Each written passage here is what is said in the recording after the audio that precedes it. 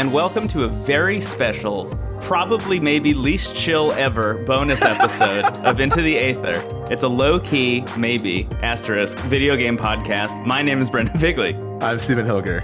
And joining us... Alana Oken. Oh, shit! Oh, Whoa. sorry. Shit, least chill, least... Yeah. Do you guys want to do that over? No, that was great. actually. I loved it.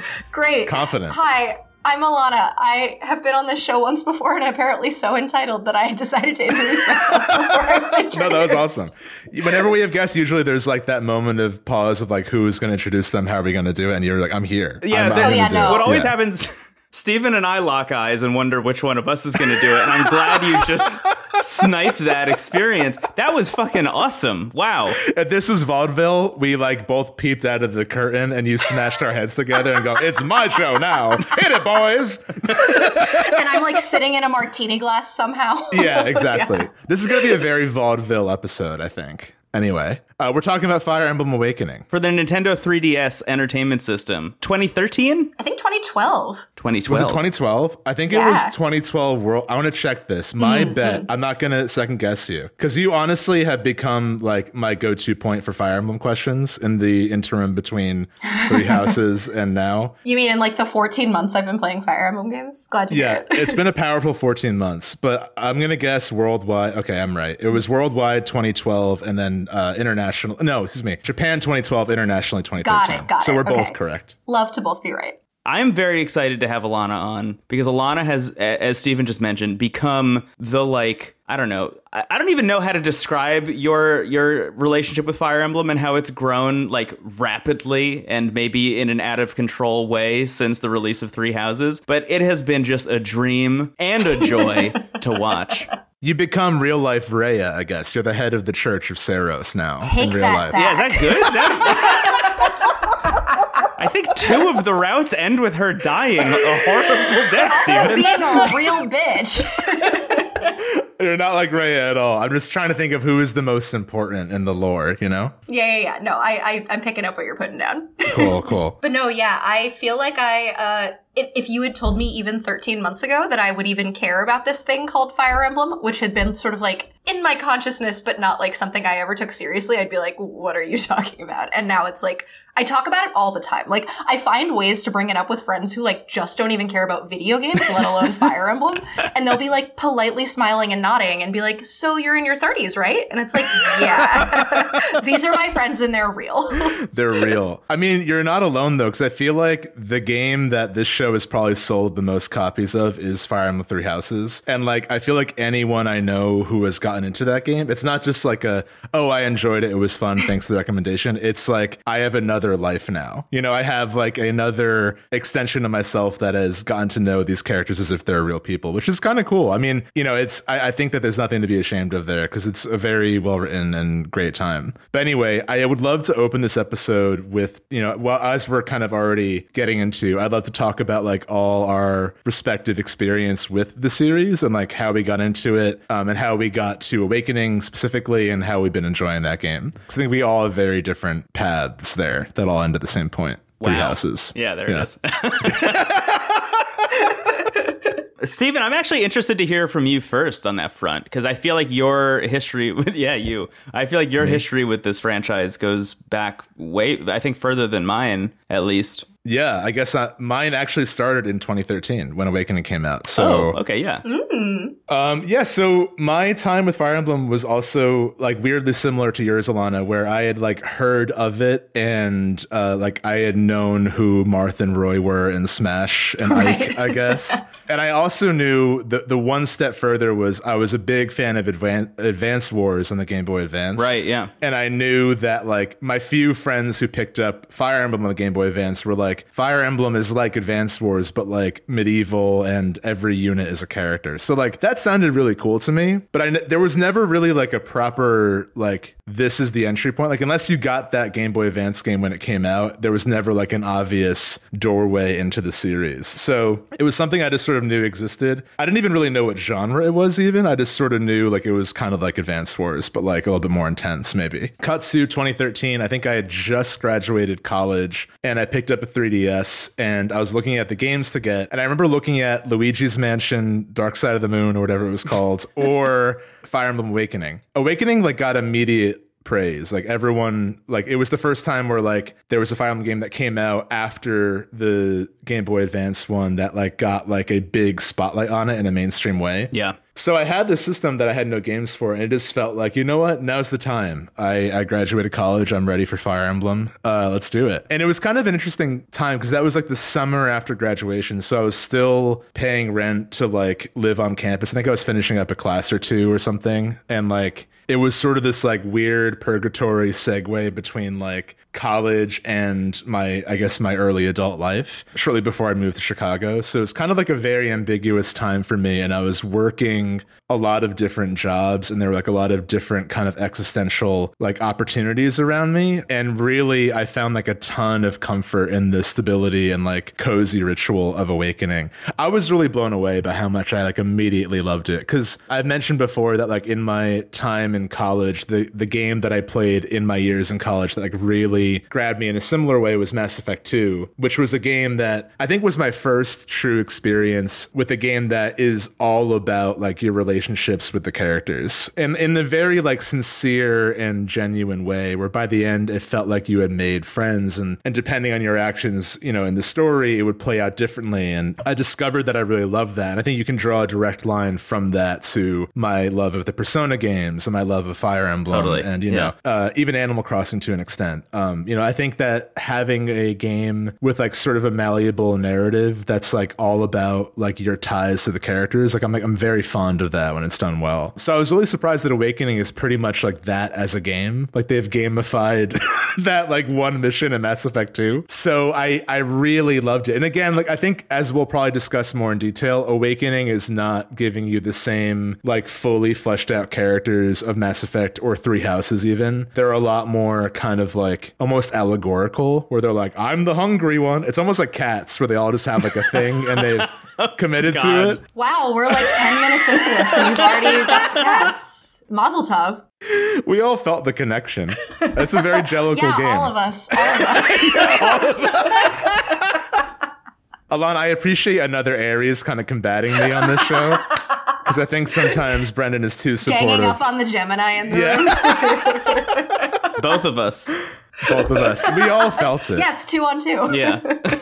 Anyway, I just found that like the simple act of the permadeath, which you can turn on and off, which we'll talk about, but the fact that every mission had high stakes because these characters who I've like grown fond of, whether it's just as a unit, like this character is like good on the battlefield and like they're like my ticket to victory, or, you know, this game does have support scenes like Three Houses, and even though they're kind of sillier, like there are some surprisingly good ones, and I think they're giving you just enough that I think the game feels like it's designed for you to fill in the blanks and to sort of role play on your own. Like they're giving you just enough material to work with that your attachment to the character is kind of unique to not only your experience playing the game, but also that specific playthrough. Actually, the first time I played, I didn't know like at all what I was doing. And this game's like pretty tough. Like it's way less forgiving than Three Houses. So like everyone died. Like I had like 5 units in the final mission. And I realized that like I actually couldn't beat it because I had committed to the permadeath so strongly that I didn't have enough people to win. So I played it again knowing like, I feel like every Fire Emblem game, you kind of have to beat it to figure out how to play it. Like same with Three Houses. Like I didn't really know what to do until I had already done a run. Yeah. So then I finished it again properly and I had just the best time. And even when I moved to Chicago a year later, I didn't know anybody yet. I had no friends, and it was like hitting me that I just moved to a major city without any plan. Right. And I remember just being on a couch and flipping open Awakening and like just being so comforted by it. And it really is an important game to me. I mean, before Three Houses, it was absolutely not only my favorite Fire Emblem, but like one of my favorite games, and probably still my favorite game on the 3DS, which I think we'll also talk about as a system.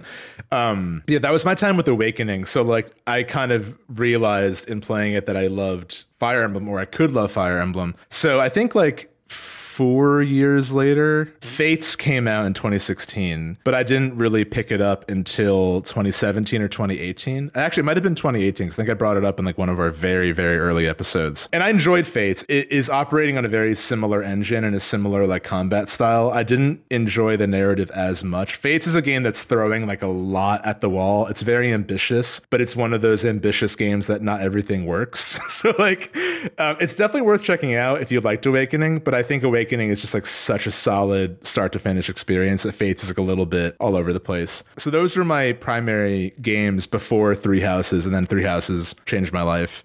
And then after that, I went back and I played a couple of the Game Boy Advance ones. So I've kind of like had a weird pathway where like I got into it via Awakening. I played the games that came out after Awakening, and then I've been going back and playing the older games and really enjoying all of them for very different reasons. And I'll talk more about that later, but that's my experience as a whole. I'll jump in real quick with mine because it's like really short, but Sorry, yeah, that was a lot. I was like, it all started 1990, April, Aries. I picked up Fire Emblem on the Game Boy Advance at one point in my life, like around when it came out, and I was like, this sucks, and then stopped playing it. And then at some point in the future, Steven, you and I were writing for a video game website, and you were playing this game, and you were like, this is the only game I'm playing. I only have a 3DS. This is the best video game of the year. And everybody else was like, there are other video games. And you're like, no, this is the one. I was right, man. I still think you might have been right, yeah. It was the same year as The Last of Us, and I was like, I was also working at a Starbucks playing Animal Crossing, like literally every single day, and you would come to visit sometimes, and we would sit in the back by the dumpsters, and you would just tell me about your Fire Emblem playthrough, and I was like, that game sounds great. So I picked it up, and also did not have a good time with it. I played it for like 2 hours. I was like, this is not for me at all. And then Fates came out, same deal. I was like, I like this even less than I liked Awakening. And then I went back and tried playing Awakening again and got like 5 hours in. I was like, okay, wait, there's something here. Then I put it down for, some reason or another. And then it wasn't until way later, Three Houses blew the doors off the franchise for me. Really fucked me up mentally. I think as a person, I have changed just irrevocably. And I don't know, that felt like table setting for this experience. So I can't wait to talk about how that went. Alana, please tell me what's up with your 14 months of Fire Emblem. Which is also the title of your next book. I'm so excited. Yeah, coincidentally. Crazy how that happens. It's sort of hard to talk about this without sounding like a worst garbage fangirl. Like, I don't know if you guys have a name for the fandom yet, the Garbagettes or whatever. But basically, Garbagettes is so good. That's it. You terrible. made it. Cut it out.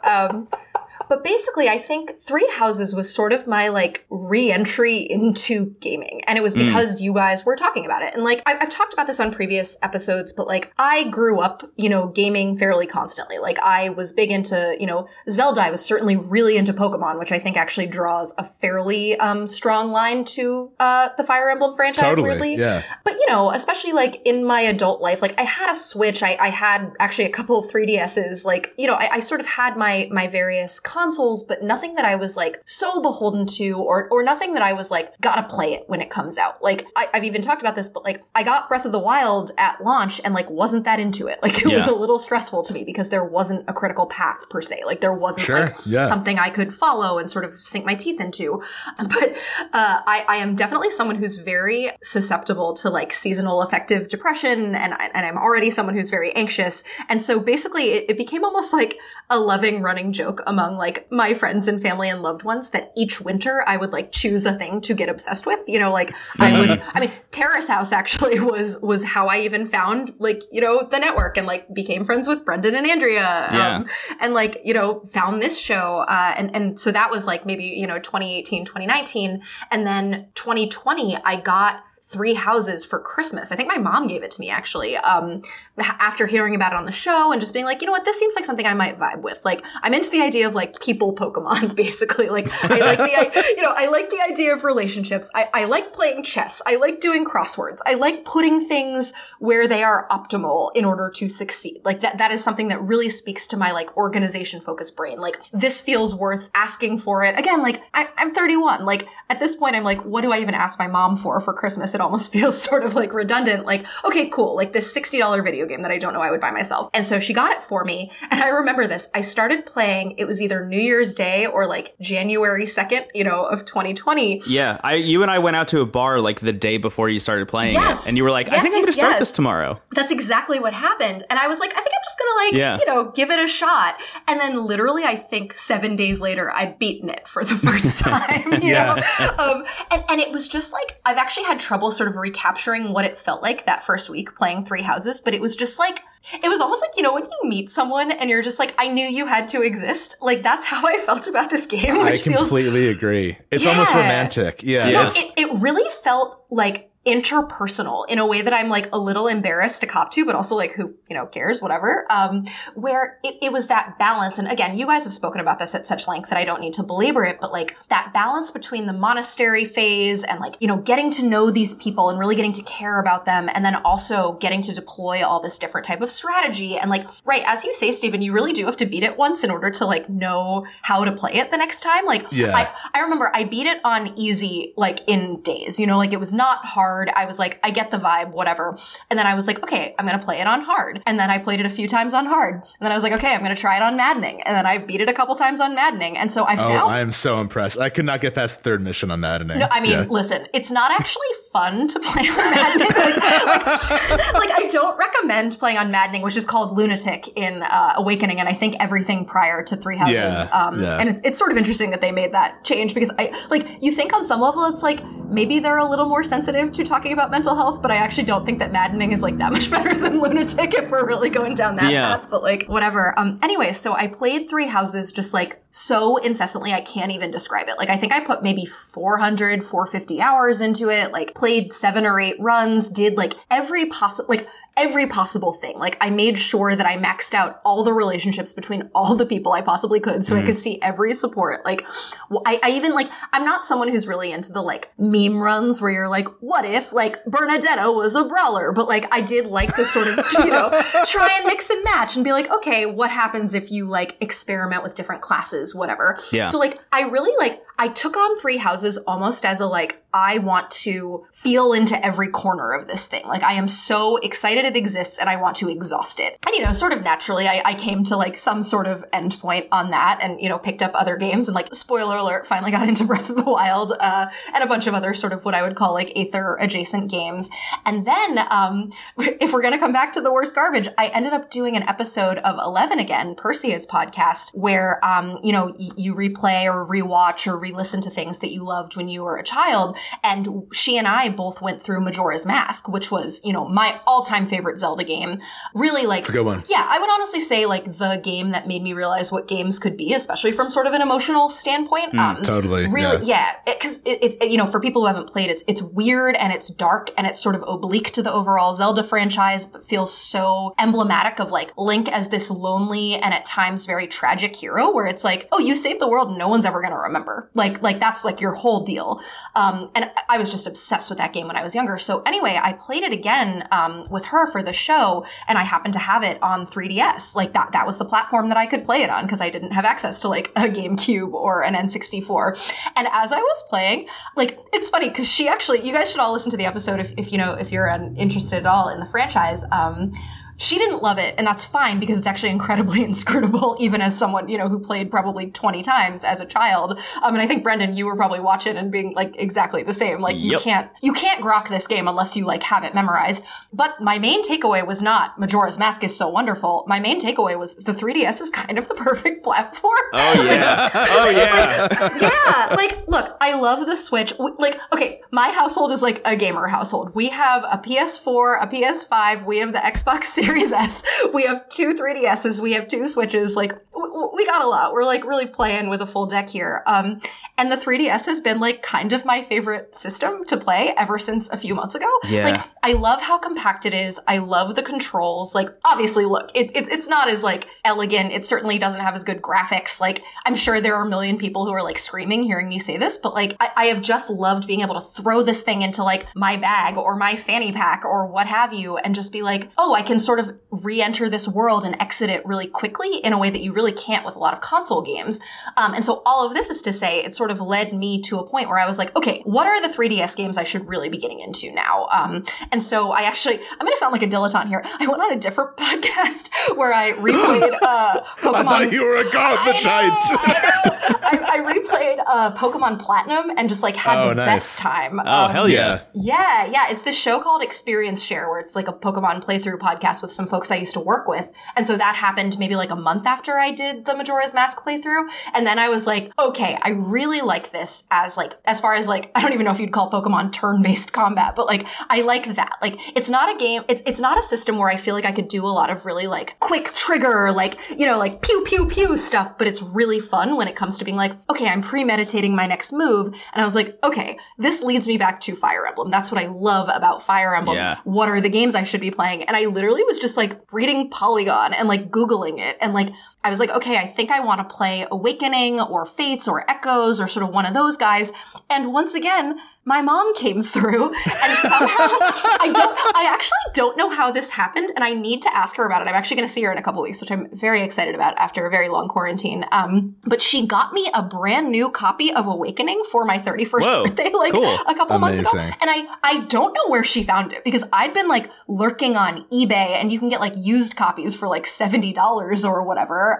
And she just like sent me this new one and I was like, okay, chill. And so I started to play and I was just like, oh, this is the shit. It's so funny because it's obviously different from Three Houses, as you guys say, in terms of like, it's not the most cohesive story in the world. It's not like the characters are that fully fleshed out, but I love the outlines it gives you. And I think, frankly, the combat pound for pound is better than Three Houses. I'm going to agree. Yeah, I'm going to lay my gauntlet down now.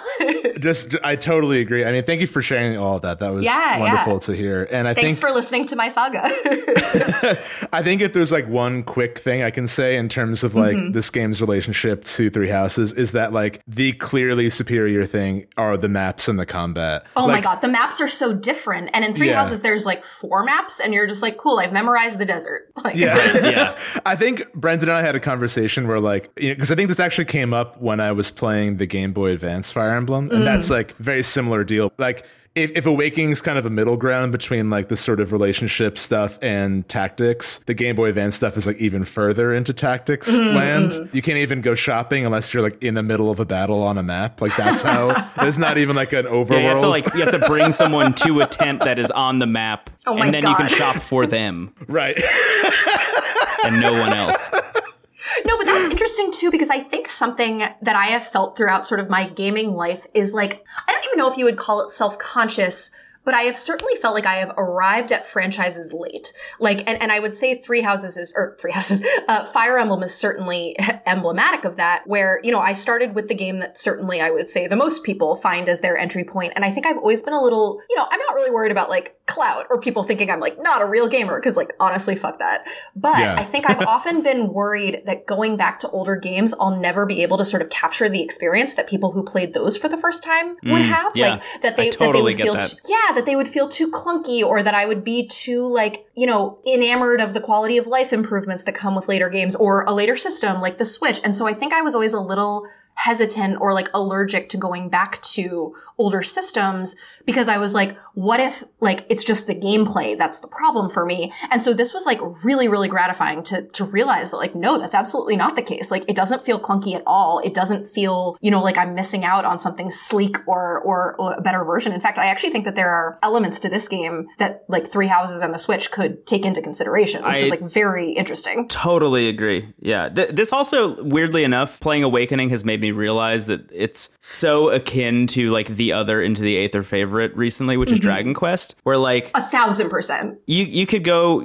once you've played any of the quote unquote entry points to Dragon Quest, you can then go play any other Dragon Quest game and you know exactly what you're doing immediately, because all of those mechanics are going to carry over, the vibes carry over, which is really wonderful. And each one is trying to do its own thing in its own, you know, spectacular, wonderful way. What's interesting about Fire Emblem is that it's mainly the same as well, except it's just how much is there a focus on relationships versus tactics, as Stephen was just saying. And I think like just knowing which of those you prefer will take you down your own specific rabbit hole. Even in Fire Emblem Fates, which is like 2 games as if it's a Pokemon game, but like it really is like, do you care more about the relationships than the tactics? Because they built one game for one kind of person, one game for the other kind of person, which like for all of the failures of that game, unfortunately, that was a brilliant choice on their part. Yeah. And Totally. Awakening is weirdly the best of all worlds. It's funny you say, like, Three Houses is definitely the entry point to Fire Emblem for a lot of people. Awakening was also that in 2013. Awakening was technically going to be the last Fire Emblem game for the Right, and then it was so popular that they were like, I guess we gotta give this another shot. keep doing right? it. Yeah. It was called Fire Emblem Finn during development. Like, they were like, it's like done. Like, this is actually it. Fire Emblem out. Yeah. And it's an amalgam of all of the like fan favorite mechanics from all of the previous Fire Emblem games just like mashed into one thing. And because of that, it just feels like this labor of love, but it's also like, regardless of what the developers think are like fan favorite things, like they're fan favorite things because they're just good mechanics. And if you put every good mechanic in one video game, like you're going to have a better video game than if you didn't do that. So like, it's kind of weirdly no surprise. Hindsight's 2020, obviously, but it's kind of no surprise that Awakening is like the fucking hit in this entire franchise, you know, until Three Houses came out. But yeah, I just feel like if you are a fan, this is like directly to you, dear listener, if you are a fan of Three Houses and you're like, where do I go next? Awakening is like so fucking good. Playing Awakening for the past, I don't know how long it's been, I guess like 3 or 4 weeks or however long ago we decided we were going to do this, has been just like a dream in a way I super wasn't expecting, especially as like of the three of us, the person who likes Fire Emblem the least. I like Fire Emblem a lot, but I like it the least of the three of us on this. You like it a normal amount, and me and Alana Right. are like radiating green hair energy. Right. And that's why that'll probably be the last thing I say for the rest of this episode. I just want to touch on that real quick, because I think it was interesting, like having my love for Awakening and even having my like enjoyment of Fates. Like I liked it enough to bring it up on the show. Yeah. I remember my like gut feeling with Three Houses was like, oh my God, this is like the Breath of the Wild for Fire Emblem. This makes the rest of the series look bad. I think I might have even said that like in our first Three Houses episode. I'm like, this makes like, just play this one because the rest is like blown away. I think that narratively like there's no comparison. There's no story to speak of here, and that's like kind of liberating. Right. And that's the thing. And I think it's been a joy going back to Awakening and like seeing how much it succeeds in its own way. And especially like you said, Alana, with the tactics and the combat, like they're giving you just enough fun with the character that's present, but I'm way more engaged in the strategy. Cause like there are some really interesting maps in Three Houses. Most of them tend to be the last one. Like the last Golden Deer map I was awesome. just about to say, it actually is, it robs the other routes because the Golden Deer last map is so goddamn good and the others are so weird. Right. Right. It's like the other one's like everything's on fire. It's like, that's not fun. But a lot of the maps in Three Houses are just like a big open field, and it just feels like they're like big for the sake of big sometimes. And it just feels like there's a lot that I enjoy, and this is subjective, but there's a lot I enjoy about Awakening and Fates where it's like, what is the spot to put my character and who am I putting there? Like there's a specific, it's like chess. There's a specific move that I may not know until later, but like I need to make the right one. Whereas Three Houses, like you're kind of just all catching up with the person who can fly for a bit. But at the same time, what I will say about Awakening, that is like the biggest pain point that if you're coming from Three Houses, you will feel this with me. I miss Divine Pulse so much. I was just about to say, the second you said putting someone in the right place, like I don't want to have to like save and quit in order to be like, oh, I should have been 2 blocks to the left. Like I'm an adult.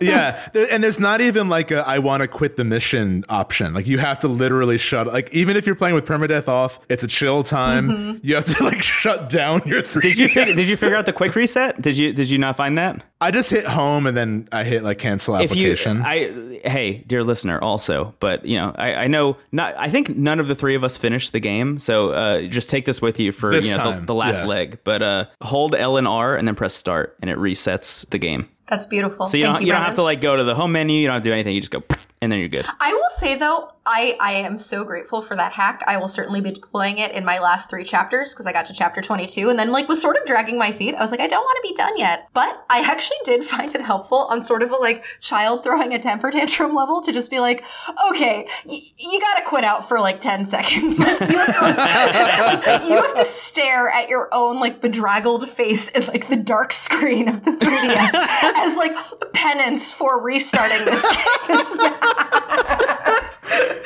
So speaking of restarting, can I explain how I handled permadeath with this run? I'd love to know. Go for it. Because I think Brendan and I, neither of us did permadeath. Is that correct? Yeah, casual, no permadeath for me. Yeah, I've never actually used permadeath in a Fire Emblem game, so I'm very interested in your strategy, Steven. So I think one of the things that really attracted me to the series initially was the permadeath, because it reminded me so much of the final Mass Effect 2 mission, where like every decision mattered and it kind of added those stakes. And that's why I think it's there. But of course, my infamous first playthrough, I committed to it so strongly that I doomed myself. And then I learned that everyone just shuts off their system and tries again anyway when they lose someone. So the second time I kind of was like more careful. Basically, my mantra with like the 3DS Fire Emblems is like, I put permadeath on, but I only commit to a loss if it like, because there are a lot of maps where like it will maybe take like 40 minutes to complete it. So I'm like, if I get to like minute 37 and I'm almost there and someone dies that like I feel like I can move on without, I'm like, okay, that's my loss. Like that's my best case on this. This run I only lost. Vake dies every time I play this game. I don't know what it is. Vake is like doomed. Teach. Yeah, there's a guy who calls himself Teach. Which feels like a weirdly resonant, like, Three Houses-ism. And he's, like, the least Claude-like guy ever. He's just, like, a bro. He's just, like, he's a bro, yeah. Blonde and, like, shirtless and, like, a barbarian, like, yeah. He's like if you took the worst parts of Sylvain and Raphael and put them in a lab somewhere, you know? Unfortunately, I won't hear Sylvain slander on this podcast, but as you were. I said the worst parts of. But when Vake levels up, he goes, Teach just got tenure. So that's, I guess, something in his favor. Or he goes, yeah, I roll. Only a few cutscenes are their voice acting. So they commit to like you have like 8 lines of dialogue that will express every thought. And it gets me every time. Cause like there are some very serious lines for like not serious dialogue boxes. Like Libra will be like, in Naga's name. And it's like, did you do the chores today? Like in the actual. But anyway, going back to permadeath, I like did that. So I only lost Vake and I lost Henry and Seri. Oh, interesting. Henry is my like power mage. Like Henry is invaluable to me. And that's the thing that I really love about this game. That's why I think it's so good to replay. So this is like my 3rd run of it. And every time I've been surprised, like, who are my MVPs? Like this time, fucking Rickon, who has always died for me. In mission, Rickon is like perma level 1 for me. Like just not even, I just like basically used him to like, sorry, we're going to get into this, to breed. Like I was like, you're going to be someone's husband or else. He was not only a father for me, but also like my MVP mage until Brady came along into my life. He showed up in a barracks cutscene for me, and I was like, whose fucking kid stole Muriel's cloak? Who is this? He looks like he's from Over the Garden Wall. Like he's just like this little kid with like a It looks like cap. 3 kids in a trench coat who couldn't find 2 other kids. And when he wins, he goes, yes!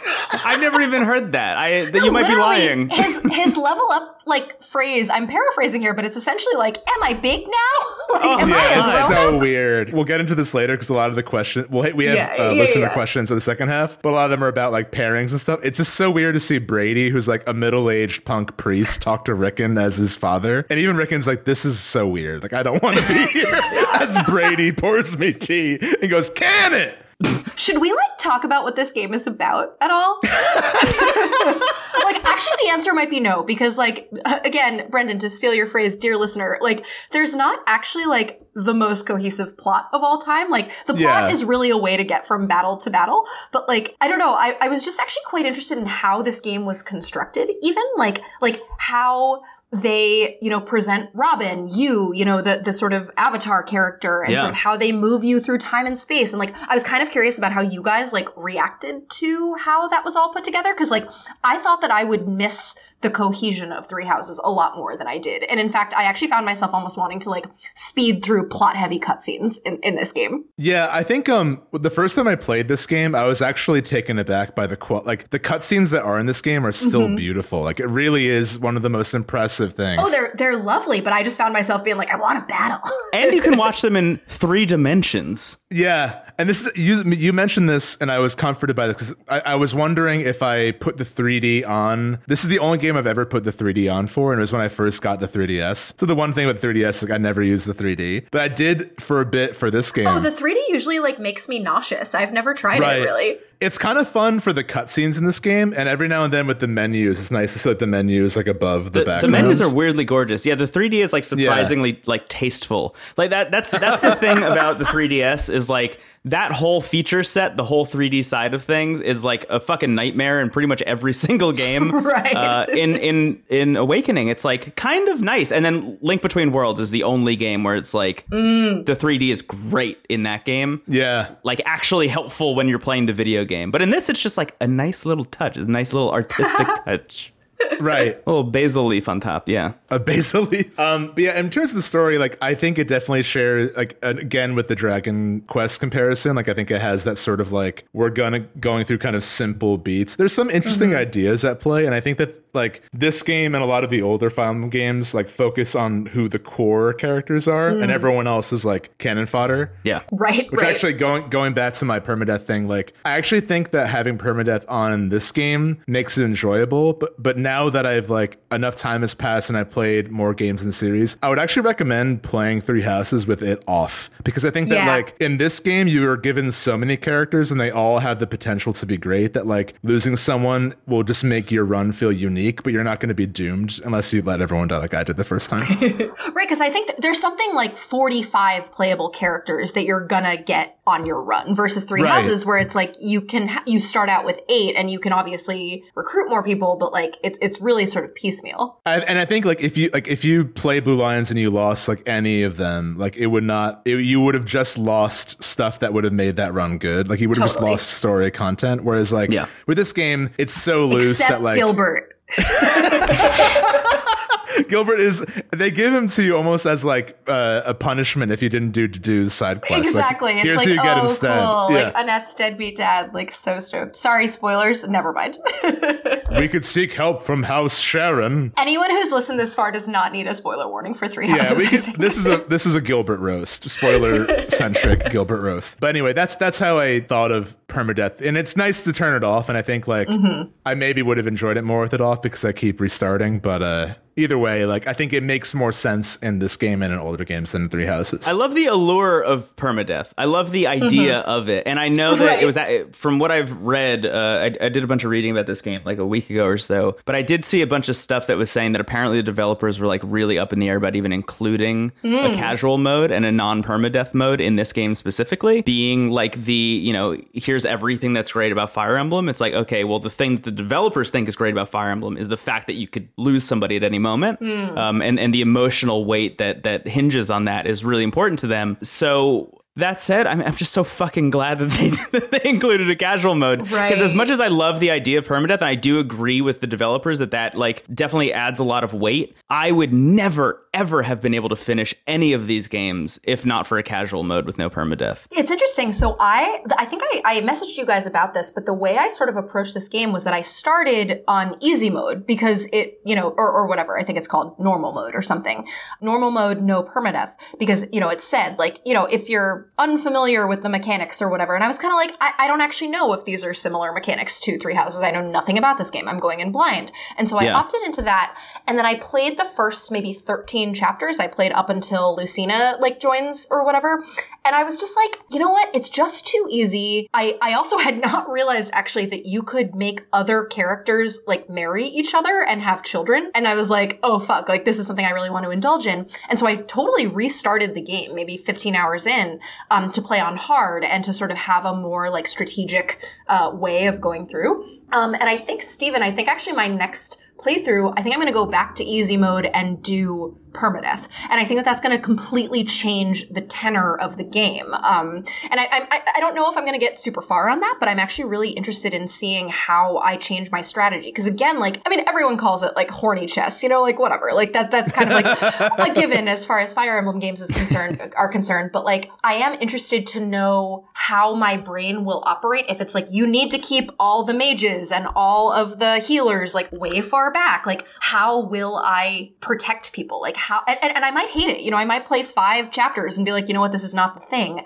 But like, I think I can't do it on hard mode, but I like that as being sort of like the auxiliary hard dial, essentially, that I'm turning up. Totally. Yeah. I'm glad those two options are separate. I think that's a great point. Oh my God, 1,000%. Like, I think casual and classic, I think it's called, right? Is that what permadeath is called? Classic? Yeah, it's classic or casual, and then there's the three difficulty. And then there's the three. And I do actually I do want to try this game on Lunatic because I'm playing hard right now and like I'm crushing it, you guys. Like I will say we're gonna get into this with the character chapter, but like I told myself I wasn't gonna be one of those like creepy people who was like, how do I optimize my children for maximum success? And then I was like, but what if I made sure that Maribel got Gale Force and now my fucking, you know, whatever, like Brady is unstoppable, like shit like that. So anyway, I have some really like overpowered children that I am not worried about beating the game with. Severa, I can just throw in the middle of the map and she just obliterates everyone. Oh, my entire like main party now is just like overpowered babies, essentially. And that's what I like. And I guess like just to touch on the story real quick, which I can do in like a few sentences. The story is basically like Chrom and the player customizable protagonist Robin, who's named like by default, Robin wakes up in a field one day with amnesia, and Chrom and his like core unit,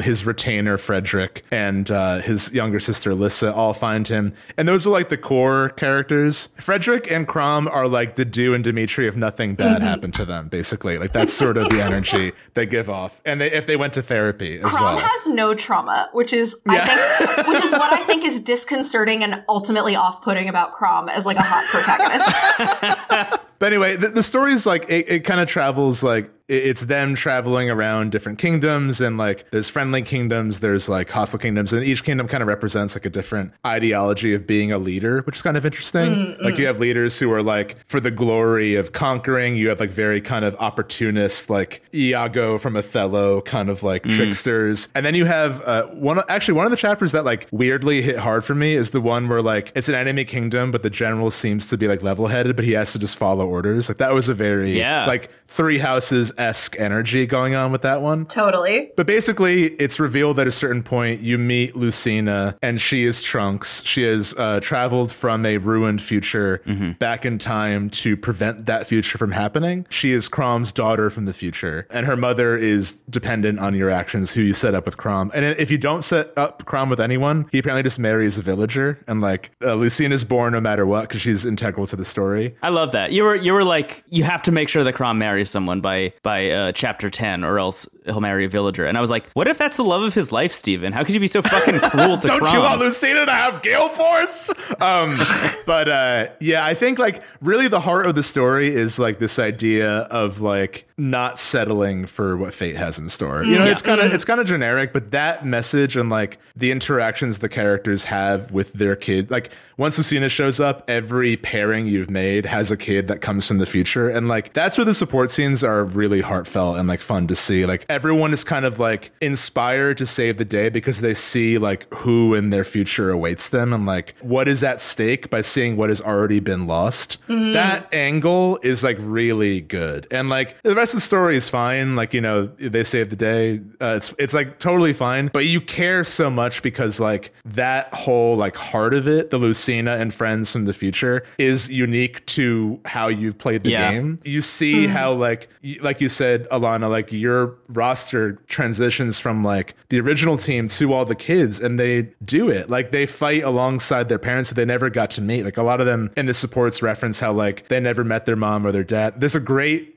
support with Pan, who's like the rabbit woman who can turn into a rabbit. Just amazing. The Tagwell, yeah. The Tagwell, yeah. She has a son, Yarn, who's a Tagwell as well. And they're like initially like awkwardly interacting. And he's like, I don't know. I've never met you, so I don't know like what a Tagwell mother expects. And she's like, I actually don't know either because I never met my parents. So let's figure it out together. And like, that's great. Just really, there's really sweet moments like that. I think like really, if you're playing this game and you're enjoying it, but you're not really like enjoying the story, like just wait until that happens. And I do think like, I mean, Lucina as a character is like the one character they bothered to write for, and is like actually great. And the scene where she like reveals who she is like like it really made me tear up. It's really good. That like literally could have been the end of the game if they wanted it to be. Oh, 1,000%. This game could be half as long with twice as many missions in between, and you'd be like, yo, I get it. Right. And I will say something I did that like I don't know that everyone needs to do, and I didn't even realize this on my first playthrough, that it wasn't the only option,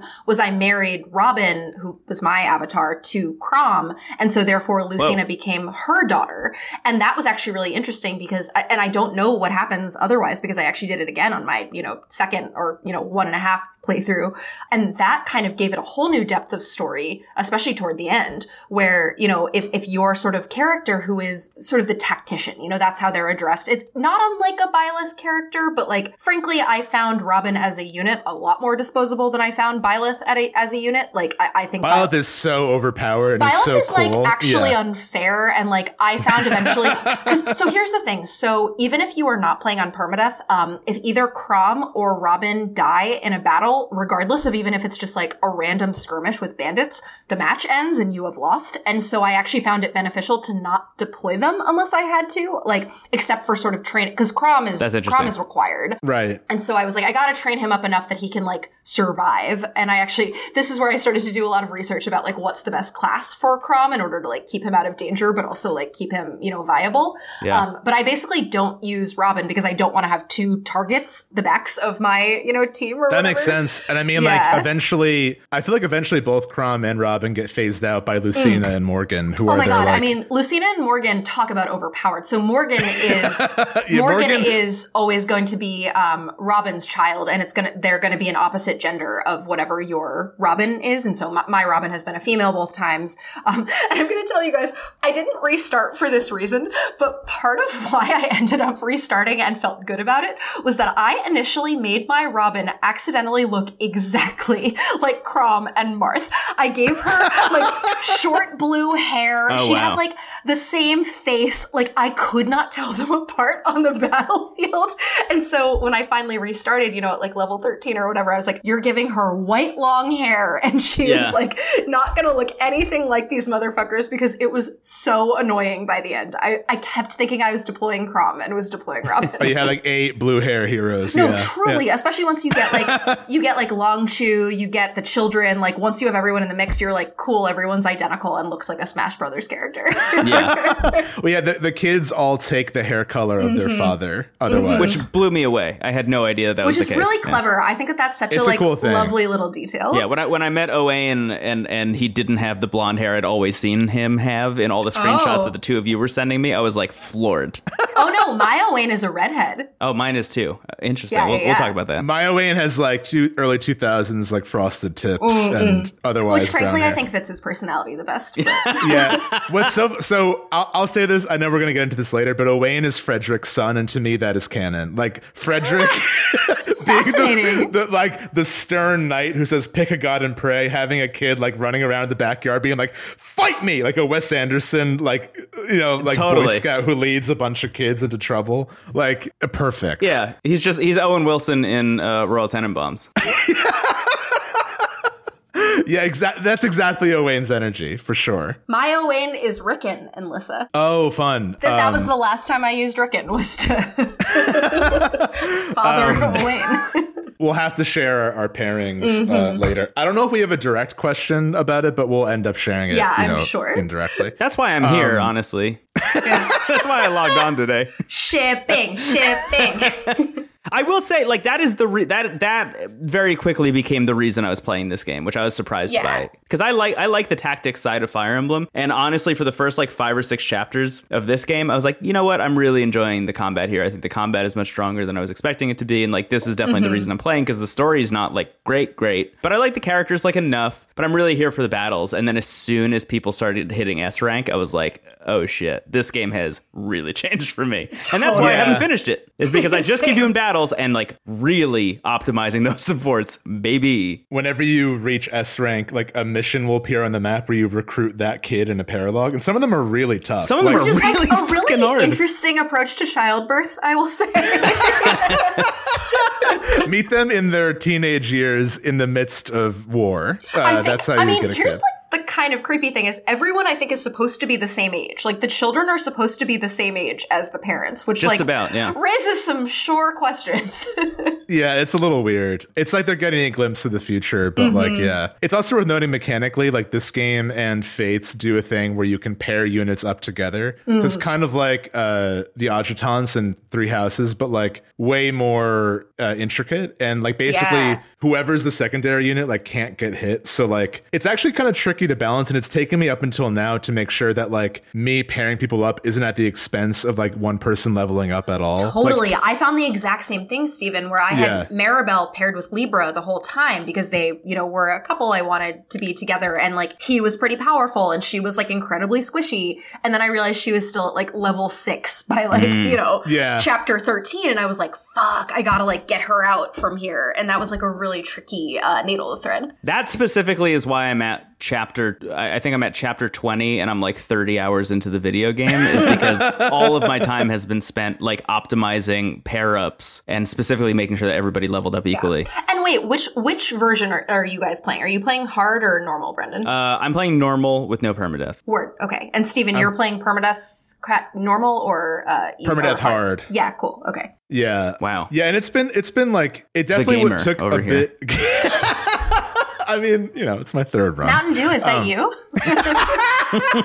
Mountain Dew, can you hear me? Yes, I can hear you. I was also about to launch into song. I don't know why that really just inspired. You rhyme and a song happens. Yeah. Wow. Okay. But yeah, I think the other thing too, in regards to like comparing this to Three Houses, is like Three Houses made it so much easier to level up healers and archers. Yeah. It is like, you've got to choose like one to be like, you're going to be the, like, and I chose to make Donald my project, and like, so no one else got the time of day.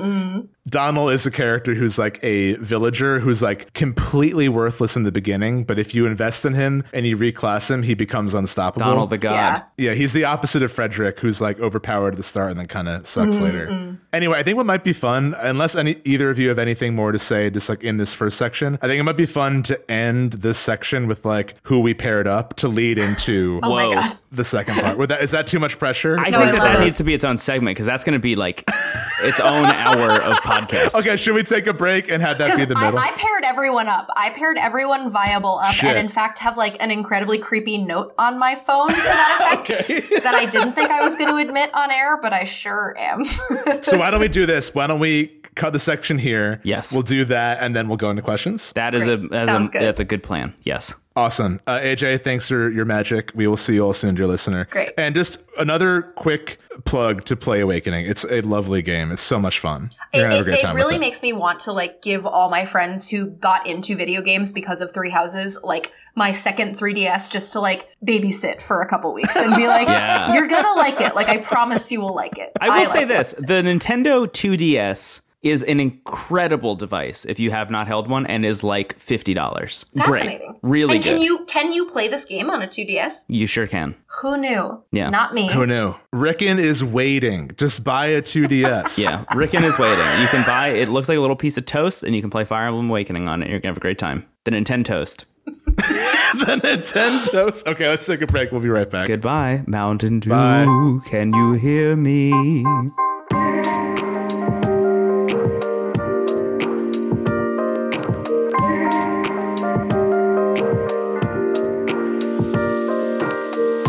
Welcome back to the podcast.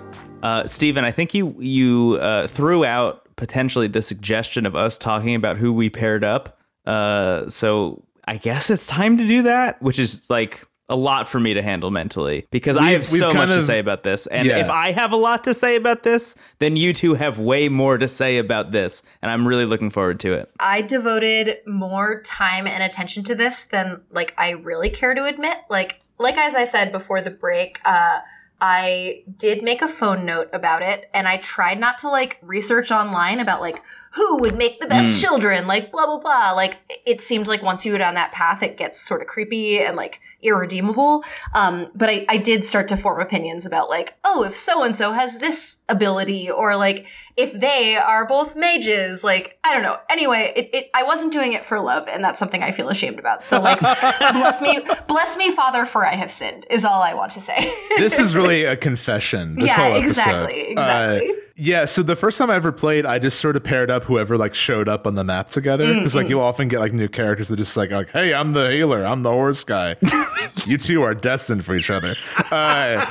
So all my kids sucked because I just didn't give it any thought. So this time I didn't min-max it either, but I did think like, okay, who is fun together and who would also be good together? Because basically how it works is that their kid is their own character with their own stat growths and available classes, but they get every character who comes from the future alongside Lucina, we've been through this, is tied to their mother. So their mother will always be the same. The father influences, I think, some of the stats, the available classes, the abilities that are passed down, and the hair color. So that's what's going on here. And I would say like the latter two are the most significant inheritances. Yeah, the skills and the hair color for sure. Yeah, And hair color really mattered to me in a way that like is embarrassing, but also skills are obviously. I love this. too. My mentality in terms of pairing people up was straight up just like, who do I think goes great together? And that was it. That was the beginning and end. I didn't even know about the stat thing. I didn't know about the passing on skills. I didn't even know about the hair color thing. Purely gut.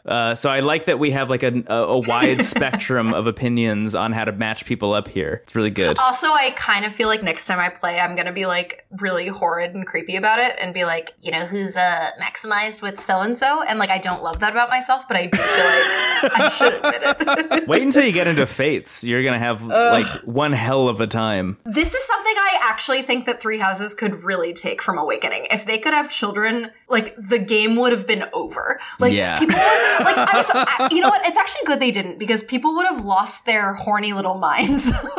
I think the narrative beat that's the equivalent is the time skip. I think that like the like them growing up and being different is sort of like the same beat. And I think I understand what you mean, but I'm kind of glad they didn't because in Fates, like in Awakening, it's this huge like surprise in the plot. Right. You know, like, and again, like if you're playing for the first time, you're not going to know this min-max even exists, and then suddenly you're getting all these new characters. In Fates, they're like, okay, there's a pocket dimension where you can visit a child from the future, but they're safe there. But if you want them to fight in the war you're fighting, you can take them out of the pocket dimension. Like, what is this? Yeah, like, it's too just much. there for no plot My reasons. counterpoint, though, is Ash and Annette's child.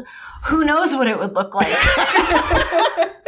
What is fun is the character who is pretends he's a superhero. His kid from the future is an actual superhero that has really good luck stat. So there's something for you. All right. We've put let's this get off long into it. enough. Yeah. The three of us huddled around this Skype call with our 3DSs like up to camera is so funny. I'm sorry, this is very visual for an audio medium. It's like literally like we're huddled around like a small fire. Yeah. How do you guys want to do this? Do you want to do like we each say who we paired our Crom with, and then we each say who we paired our like so and so with? Do you want to go by character, or do you want to just like list off all the pairings? Yeah, that might be the easiest move. I Maybe think we that's start with probably Crom. the tidiest way to do this. Start with Crom, and then I think we need to move into mothers and who we paired all the mothers with. Sure. Okay, cool. I'm going to start with Crom. So my Crom I paired with Sumia, which is kind of the basic. Yeah, it feels classic. choice. That feels like the classic move. That feels like basically canon, yeah. Yeah, because I think it actually is canon because in the opening cutscene of Awakening, they're together in the castle. Mm-hmm. But yeah, I just thought it would be fun, and I do like them together. Yeah. I like this sort of like.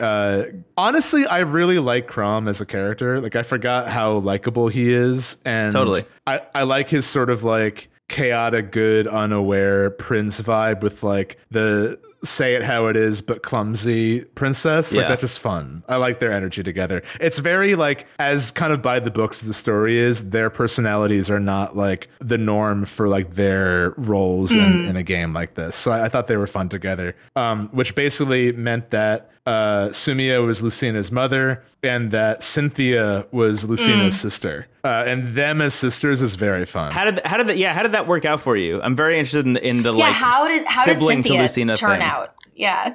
How did it work out for me? In what way? I just mean, like, how did you feel about having Cynthia as Lucina's sister? Like, was that a compelling story beat for you? I love it. I mean, I think it's really funny because Lucina is like so serious and is like kind of the de facto leader of the kids. Like, it feels like they all report to Lucina, and she's like taking this burden on. And she's like, oh, even when she's like, it takes her so long to finally let go of her facade and like enjoy being with her parents. That's what I love about that scene so much. She's like finally able to be like, I missed you so much. Like, I love you, mom and dad. It means it's really sweet. Beautiful scene. Yeah, really. So Cynthia is like the cosmic opposite, where she's just like, she's inherited Sumiya's pure clumsiness and is like also very confident, which I love. So like, she's just like the carefree reflection of Lucina in some ways. And I've only seen one of their supports together, but it's them trying to kill a bug and both scared of it, which was like very funny to see Lucina scared of anything. Interesting, and I'll get to why later. I will say my first playthrough, I paired Robin with Chrom,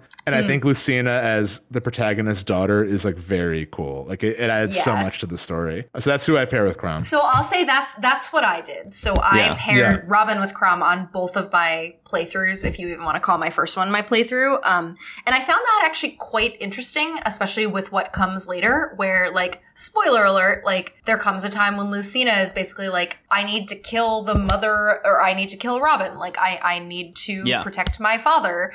And it's really interesting when that is her mother, in addition to just like the tactician. But I also just like really like Lucina and Morgan as siblings. Like I like Morgan as this like little brother. I like Lucina as an older sister.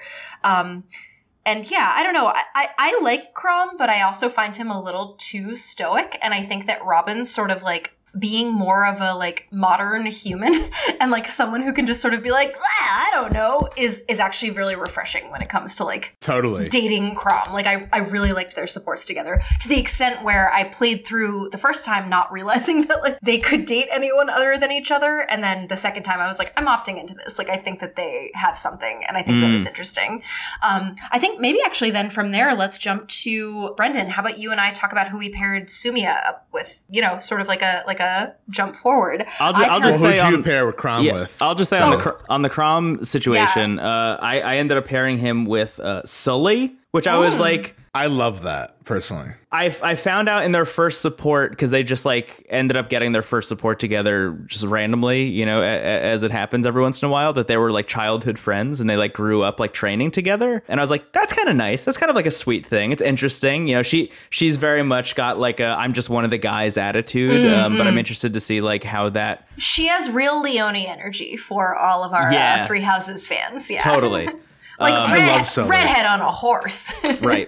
Which also my Bernadetto, my Byleth also matched with Leone, which so maybe that's says something. I don't know. But I think that the Sully Chrom combo is really fascinating because like as it was happening, I was like, this is going to pay off. This is going to be great. I'm really looking forward to how this pays off. And it like super did not for a while, if I'm being completely honest. I don't know if I would recommend this pairing, but the scene in which Sully and Lucina first meet up after Lucina like reveals like, hi, I'm your daughter, starts off in a way that's like, oh, Sully's whole vibe, her like I'm just one of the guys vibe, is like actually gonna ruin this because she's trying to be like so like stoic and like kind of almost combative about it. And then she has this moment where she just like lets her guard down and it becomes this really poignant, beautiful thing that was so shocked by and like loved experiencing. It actually ended up paying off in the end. I don't think that Chrom and Sully go well together literally at all. I'll say that much. But Sully as Lucina's mom extremely does work. And then that leads into her kid, who ends up being Kiel. Who is just like this big, like hulking knight, essentially. And her and Lucina as sisters are amazing. And actually every single combat sequence that I've had ever since finding Kiel has just been pairing up Kiel and Lucina together, because I just like this idea of these two sisters like battling together. You know, Lucina being this like kind of like quick and fast like sword knight, and Kiel being this like big hulking like mass, is like a really fun balance between the two of them as sisters. Strangely enough though, Stephen, their first first support scene together was exactly the same. It was the bug thing. So I'm wondering if that's... I wonder if it's like just, yeah. Yeah, I'm wondering if that's just the sister thing. If Lucina is sort of like the keeper of the scene and anyone who she encounters sort of like triggers that. Yeah. Yeah, exactly. That makes sense. I'm actually curious about that because it's obviously not the case that they wrote individual scenes for every possible parent pairing that Lucina and Morgan had, and they are the only like switch siblings, as it were. Yeah. Yeah, no, that's really interesting. I thought that in those sequences, they it would have just been these two people interacting, and like if they were sisters or if they were, you know, brother and sister, they would just like have one line of dialogue that would denote that. That's and then like move a little on. more intimate. Yeah. I'm actually really surprised to find that you had that exact same bug sequence as me, because that means that like that is just like your sibling has this scene if they're sisters. But they're still exhibiting their personality, which Absolutely. is fun. Yeah, and maybe that's just an archetype of the person that who was it? It was Cynthia on your end? Cynthia. Yeah, that might just be like the archetype of Cynthia and Kel in this case. But I found their relationship as sisters to be so fucking compelling. It was like actually the thing that like really drove me to play this game like way more than I thought was the two of them interacting together. And the relationship between Kel and Sully and Crom and Kel and just like that whole family unit of 4 maxing out all their supports was like super compelling and super rewarding, and like really actually maybe my favorite part of playing this game for this episode. And yeah, Brendan, I felt the exact same way about my sort of like, I don't know, exceptionally royal family, you know, the like the Robin, Crom, Morgan, Lucina family I was really stoked about. And also like, frankly, pairing up Lucina and Morgan in battle in any way is just like a bloodbath. Like it actually feels unfair. Like, yeah, it's Crom and Robin, but like to the nth degree, right? Oh, and honestly, after a certain point, especially when I was doing sort of like auxiliary battles, I was like, I can't have both of them because they just like sop up all the experience points and they like they just absorb all of the hits. Like there's no one who can kill them both. Like I can't actually pair them together super often. Yeah, this game really, it feels like you eventually... This was on hard. Like, this was not this was not on normal. Like, in a run of Awakening, you'll have, like, your 3 broken characters, and then, like, everyone else is trying to catch up. Yeah. Do we want to do who we paired with our avatar next, or do you want to do a specific character next? What do you think? Well, I paired Crom with my avatar, so I'm all good. Yeah, go. Yeah, go for it. Steven, who'd you pair with Robin? So I didn't pair everyone together, so it won't take super long, but I paired Robin, my character, with Cordelia. Who honestly I really liked. Who canonically her only personality trait is that she loves Crom. Right, which is an awkward thing to realize halfway through.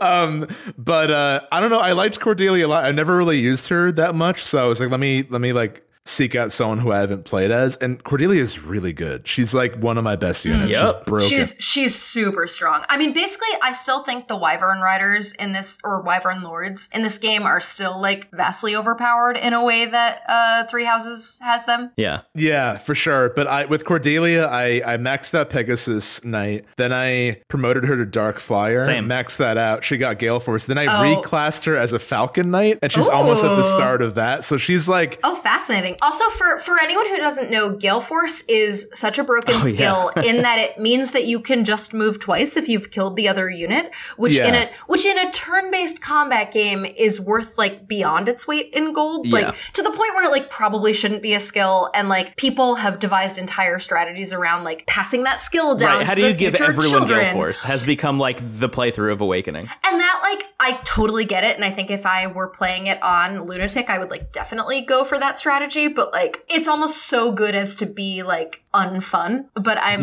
very glad you had fun because I'm also having so much fun. I didn't even know that was going to happen until it did, so it felt kind of organic to me. And Cordelia is also a character who's like very insecure in that she needs to be like perfect, like she needs to like be the best at everything. So our kids are Morgan, who also has Gale Force, and she's like unstoppable. Oh my god, Morgan with Gale Force is like probably not allowed. Like so Morgan has Gale Force, and Severa has Gale Force as well. And Severa is broken beyond belief. I don't even pair her with anyone. I just throw her in the middle of the map and she just obliterates. Wait, Steven, this is interesting. So when I first met Do you say Severa? I say Severa. I don't know. Like, whatever. I'm not sure what it is. Either one. Yeah. That woman. When I first met her on the map, she was really like salty to my Cordelia about like, you were so obsessed with Crom until your dying day. Like, what's your problem, basically? And I wonder if that's different if Cordelia is married to Crom. Yeah. Because like, if Cordelia is married to Robin, like, does that change it at all? I don't know. I was just like very taken aback by how aggressive Severa was. Well, I mean, so the thing about Severa is that take Felix and Hilda and fuse them together, and I literally think that Severa is female Felix. Like, yeah, I've sent you both like so many screenshots. Tsundere, like Swordmaster. Yeah, she's like, "Am I such fucking garbage that you won't talk to me?" She's like, "What did she describe herself as?" I took pictures. I love Severa. She's like one of my favorite characters. I put her in every battle. My Severa died. No, she's really hard to get. This is my first run getting like her. During the paralogue, like she died like right in the beginning, and I was like, well, I'm playing on like casual mode and easy mode, so like it'll be fine, right? Like she'll show up after, and then I so finished you couldn't recruit her. Yeah. That sucks. I'm just a big pile of dog food, said Severa to her mother from the past. So the thing that I actually really, I mean, Severa's fun because her character is just like so over the top. Like it's hard not to like her. But I do think there's something interesting going on with like, she's like very resentful of her mother, like getting so much attention, but she's also like so traumatized by like losing both her parents and like, coming from this ruined future that she's like resisting getting to know them. And a lot of her supports with both Cordelia and Robin are like her dropping her guard down and being like, I'm just so happy to see you again. Like I thought I didn't want to disappoint you. Oh, and it's like, that's so nice. Dude, you go on your own in the middle of the map. You killed that dude in red armor who's like a god or something. Like you're fine. You're doing great. I made Felix you a hero energy. class. Yeah, no, exactly. She's got like the delivery of Hilda with the soul of Felix. Her and Morgan as sisters is so funny because Morgan's like, I don't have any of my memories. Is my nose bleeding? What's going on? This is so fun. She's like, did you fucking forget me again? Like it's just like so good. It's like not healthy, but it's just such a funny family dynamic. So no, I'm trying to think. So my Severa father is Lanchu, and it worked out so well because I made her into an assassin. And so her stats are like kind of unreal. Like she basically can't get hit because her luck is so high. Yeah, which is every enemy has like a 40% chance to make 0 damage happen, which is just so funny to read. No, I feel like I just sort of like, I'm the same. I throw her in front of a crowd and I'm just like, cool, have at her. Yeah. That was also my pairing, by the way. Really? Yeah. I felt like it was like kind of obscure, so I'm really glad to hear that. I was very into that pairing specifically because Lanchu's whole thing is that he's afraid of women, and like that's like his like funny quirk personality. About him. Yeah. That's his personality, is that he's afraid of women and can't talk to them. I mean, I feel like everyone's personality is just like, I can't do this one thing, and it's like that's not a personality, but like as you totally. were. Yeah. So my whole thing was like, okay, I'm gonna pair him with Cordelia, who is like the like extremely confident woman who is riding this Pegasus. I was like, let me just like have this woman and like is also sort of obsessed with Crom. Yeah. Like she's not going to be concerned with Longchu. And then it turns out he's also, frankly, hotter than Crom, IMO. And oh, totally. Big agree. Maybe they'll smooch. First of all, yes.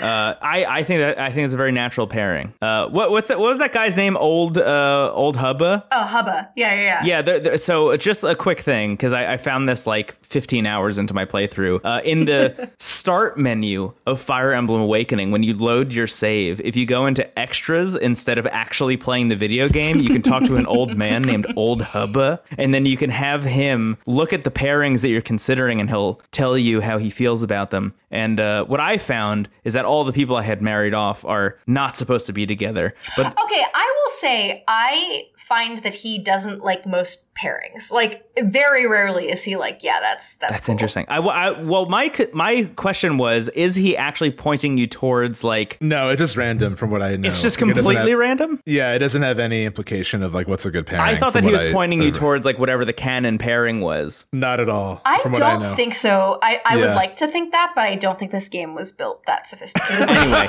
my point was going to be fuck Old Hubba. I think that dude shouldn't be in this video game. And if anything, I think Into the Aether is now an anti-Old Hubba podcast. Yeah, old Hubba is not canon. Don't listen to his advice. Also, I will say we've been talking for 20 minutes and have gotten through 3 pairs. So if we want to, why don't we just list out all our pairs real quick, Yeah, okay. and then we'll get into the questions. Does that work? Yeah, Yeah. that's probably good. Okay, so I'll go first. So I already said a Steven, as I named him, was with Cordelia. Crom was Sumia. Donald with Sully. How was the Donald Sully thing? We don't have to get super into it. I also have a Donald Sully. Whoa, I'm interested in that. They were kind of fun because they're both sort of like Donald is like a country boy and Sully is like a sort of knight that doesn't like the whole The scene, yeah. chivalry. So they're both like they both kind of share what it's like with life on the farm or in a castle. I think love they're just that. both so down to earth that they just connect. And Do them you guys as know about the term femdom? vaguely, but it might be. Yeah. That's just her whole vibe. I love the way she goes like, yeah, like that's my favorite line Sully had. She's like, yeah. Very just natural pairing. I think they just sort of gradually went well. And Kiel as their daughter is fun. And she's like broken because Donald is her father. I have an incredible Kiel because of Donald, honestly. I also set Kiel up with Owain, who is the son of Frederick and fascinating. Lissa. One of my favorite pairings was Frederick and Chershi. Lissa. Interesting. Okay. That kind of happened by accident just because like I needed to protect her in the beginning and then they got together. Chershi and Gregor, surprise hit of the run. Like they have such fun Fascinating. supports. Yeah. Gregor saved her wyvern like in the past. Like he was on a mercenary mission.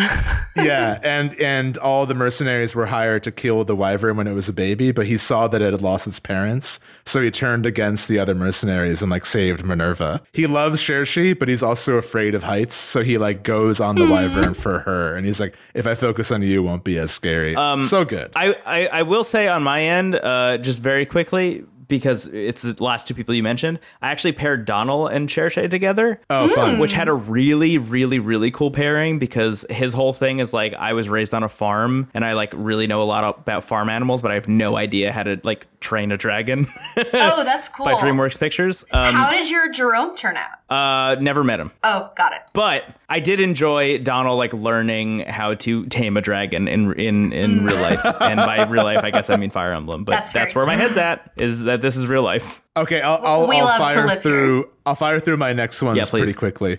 I set up Gaius with Pan, the thief who loves candy, with the rabbit woman, and Okay. their son is Yarn. I set up Maribel with Rickon, and their son is Brady, the punk priest.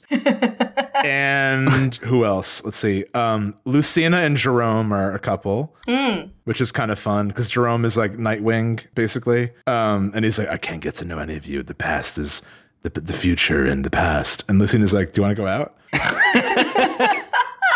And that's it. I think those are all my... So it's Frederick and Lissa, Pan and Gaius, Gregor and Chershi, Sumia and Crom, Cordelia and Stephen, and then Owain and Kiel and Lucina and Jerome are like the two like... Oh, and Morgan and Brady are a couple, which I love. Morgan and that. Brady are very fun together. I'm very interested in how many of the kids you paired up. Yeah, Just those I have 3. not gotten to any of my I didn't kids focus pair on up. that literally at all. Yeah. I have a close one, but no one's like actually, declared their intentions yet. Yeah. Alana, who'd you pair up? All right, so I have Chrome and Robin. Henry and Olivia actually made an incredible and broken Inigo. Oh, Inigo's great, yeah. He has, his skills are like completely maxed out. He has Gale Force and he has whatever the one like that recovers his Life Taker that recovers his like HP at the end. Oh, So yeah. he's like very unstoppable.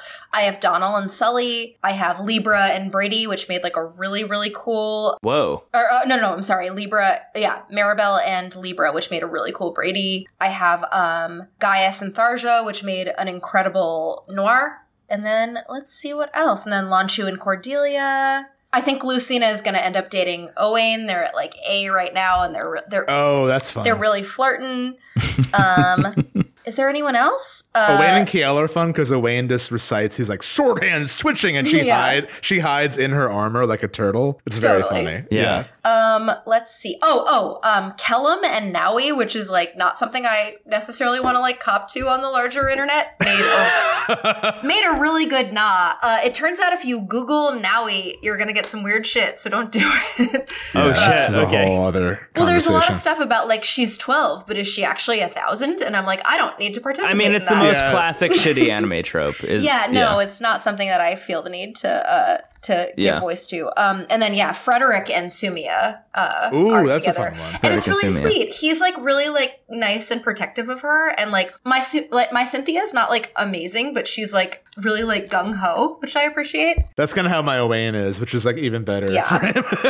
He's good though. He's good no matter exactly. what. Oh, and then the last one is my Cherche married Vake, and they have a really lovely Jerome, and they're just like really like basic and like aggro together.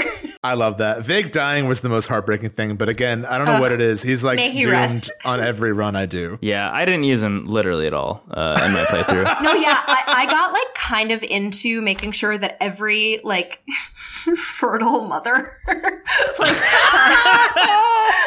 like had a child, which feels like so fucked up to say, and I'm gonna regret saying it. But like, I was basically like, who do I pair you up with? That makes sense. That And makes sense. I Yeah. mean, mostly I just wanted the game to go on so long. Like, once I realized that the paralogs for the children were Yes. so fun and so weird, and like, frankly, I think the hardest and best battles in the game, Agreed. I was like, Yeah.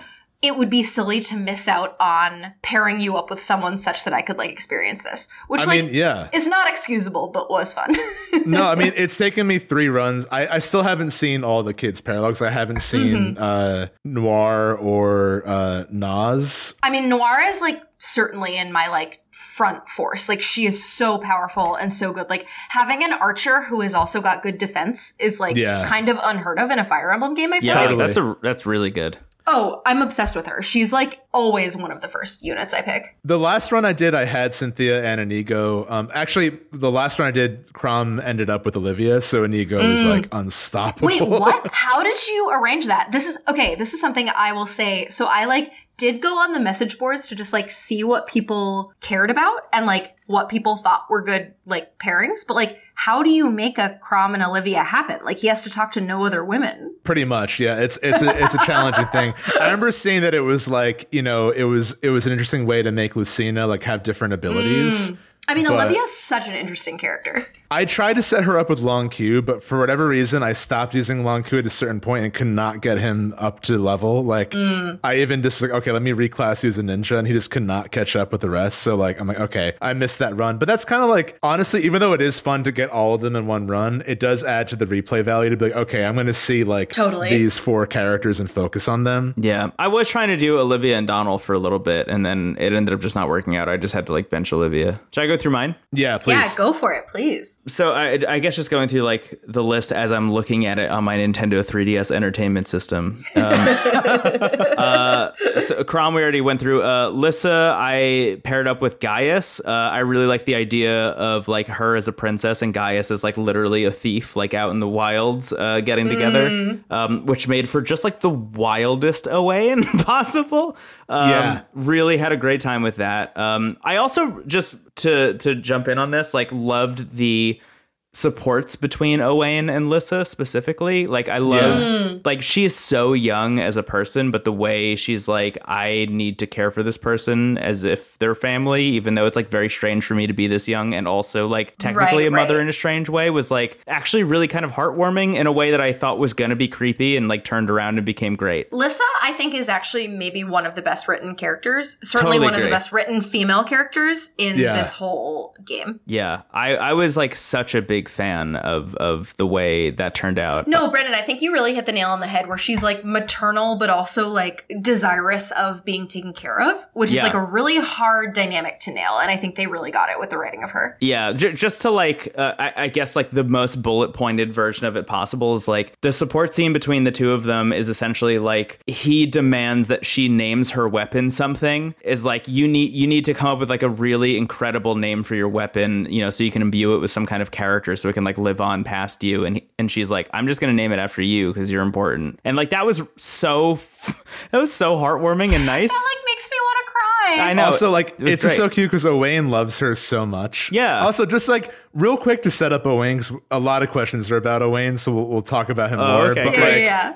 Owain is maybe my favorite character in fiction. 10,000%. He refers to his hand. He goes, sword hand, can't stop twitching. And like he says names of other Fire Emblem games as if they're super moves. He'll be like, sacred stones, and attack. It's unbelievable. And like he's like, he never stopped playing D&D. And like, I think he's like self-aware in a way that like makes me feel like the game is aware of how silly it is without debasing it. Like he is a powerful unit. What he's doing is genuinely cool, even though it's silly and the game knows it. And that's like a microcosm of the series to me. Yeah. Steven, I feel like that's actually a really like salient summary of how I feel about this whole game. That it's like very aware of the places where it's silly, or the places where it goes too far, or the places where it's like, look, we know you guys have like run out of caring about the plot, but like stay with us for a little while. Right. Like, yeah. No, I think that that's actually like a really good way to put it. And I think Owain is like capturing that sentiment. Absolutely. I'm glad we're all on the same Owain page. Yeah. Yeah. I loved him. I did not think I would, and then I was just like, you're my boy. He's incredible. I'm very interested to see the questions, or to hear the questions about him. One quick thing about Owain too, in Fates, he shows up again, but under an alias as like a dark wizard, and goes like, my darkness is darker than yours, and he casts a spell. It's Whoa. very like, silly. Oh, homeboy, it'll be fine. Yeah, I think his name is Odin in Fates, but it's like clearly Owain masquerading as a magician. Right. Oh my So God, funny. that's awesome. Yeah. Sorry, Brendan, as you were.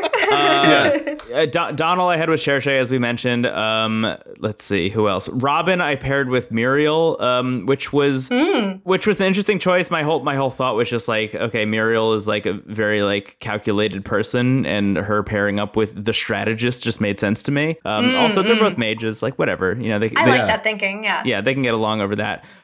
Which created a very, very interesting Laurent, specifically because I don't know if you went down the like Laurent support path, but at least what I saw in Laurent's support path with Robin, as you know, Robin being the father, was Laurent showed up 5 years before all of the other kids because time travel got like real weird, and was just like essentially alone for 5 years, like didn't have anyone to like talk to or really like hang out with, like had no friends, had no family, no nothing. And in the like very first support scene, like throws that out just like as like a quick anecdote amongst the like story he's telling. And Robin's like, wait, tell me more about this. And then, you know, as you continue maxing out those supports, you hear more about like how that happened and what it was like for him to just live alone for 5 years. And it was so heartbreaking and really wonderful how it kind of all like wraps up. The Laurent and Muriel support, not as interesting, I'll be honest. Brennan, I was going to say, this is so fascinating to me because Laurent was like, if I had to rank the kids, I would say he was the most throwaway of all the child units. Like not even in terms of like strength, like kind of whatever. Can He's always just use Muriel another again. Yeah, exactly. He is a clone of Muriel. Yeah. Like I paired my Muriel with Stahl. They had like a fine relationship, whatever. He had a little more defense. Like I was not particularly like taken by him. Yeah. That is so interesting to hear. Like now, here's the thing, like as an obsessive, I sort of want to replay the game and pair Robin up with like every possible person to see like what the kid turns out like. And I do understand that like I could watch YouTube videos, but what if I played the game 14 times? I do like though that all the kids are traveling through time differently. Like Jerome's whole thing is that he only went to that portal to release Minerva back because he didn't want Minerva to be killed. Oh, wow. And so like he doesn't want to be there. I actually think Minerva should be a character in this game. Like, the more she talks about her, the more like I want to see Minerva on screen.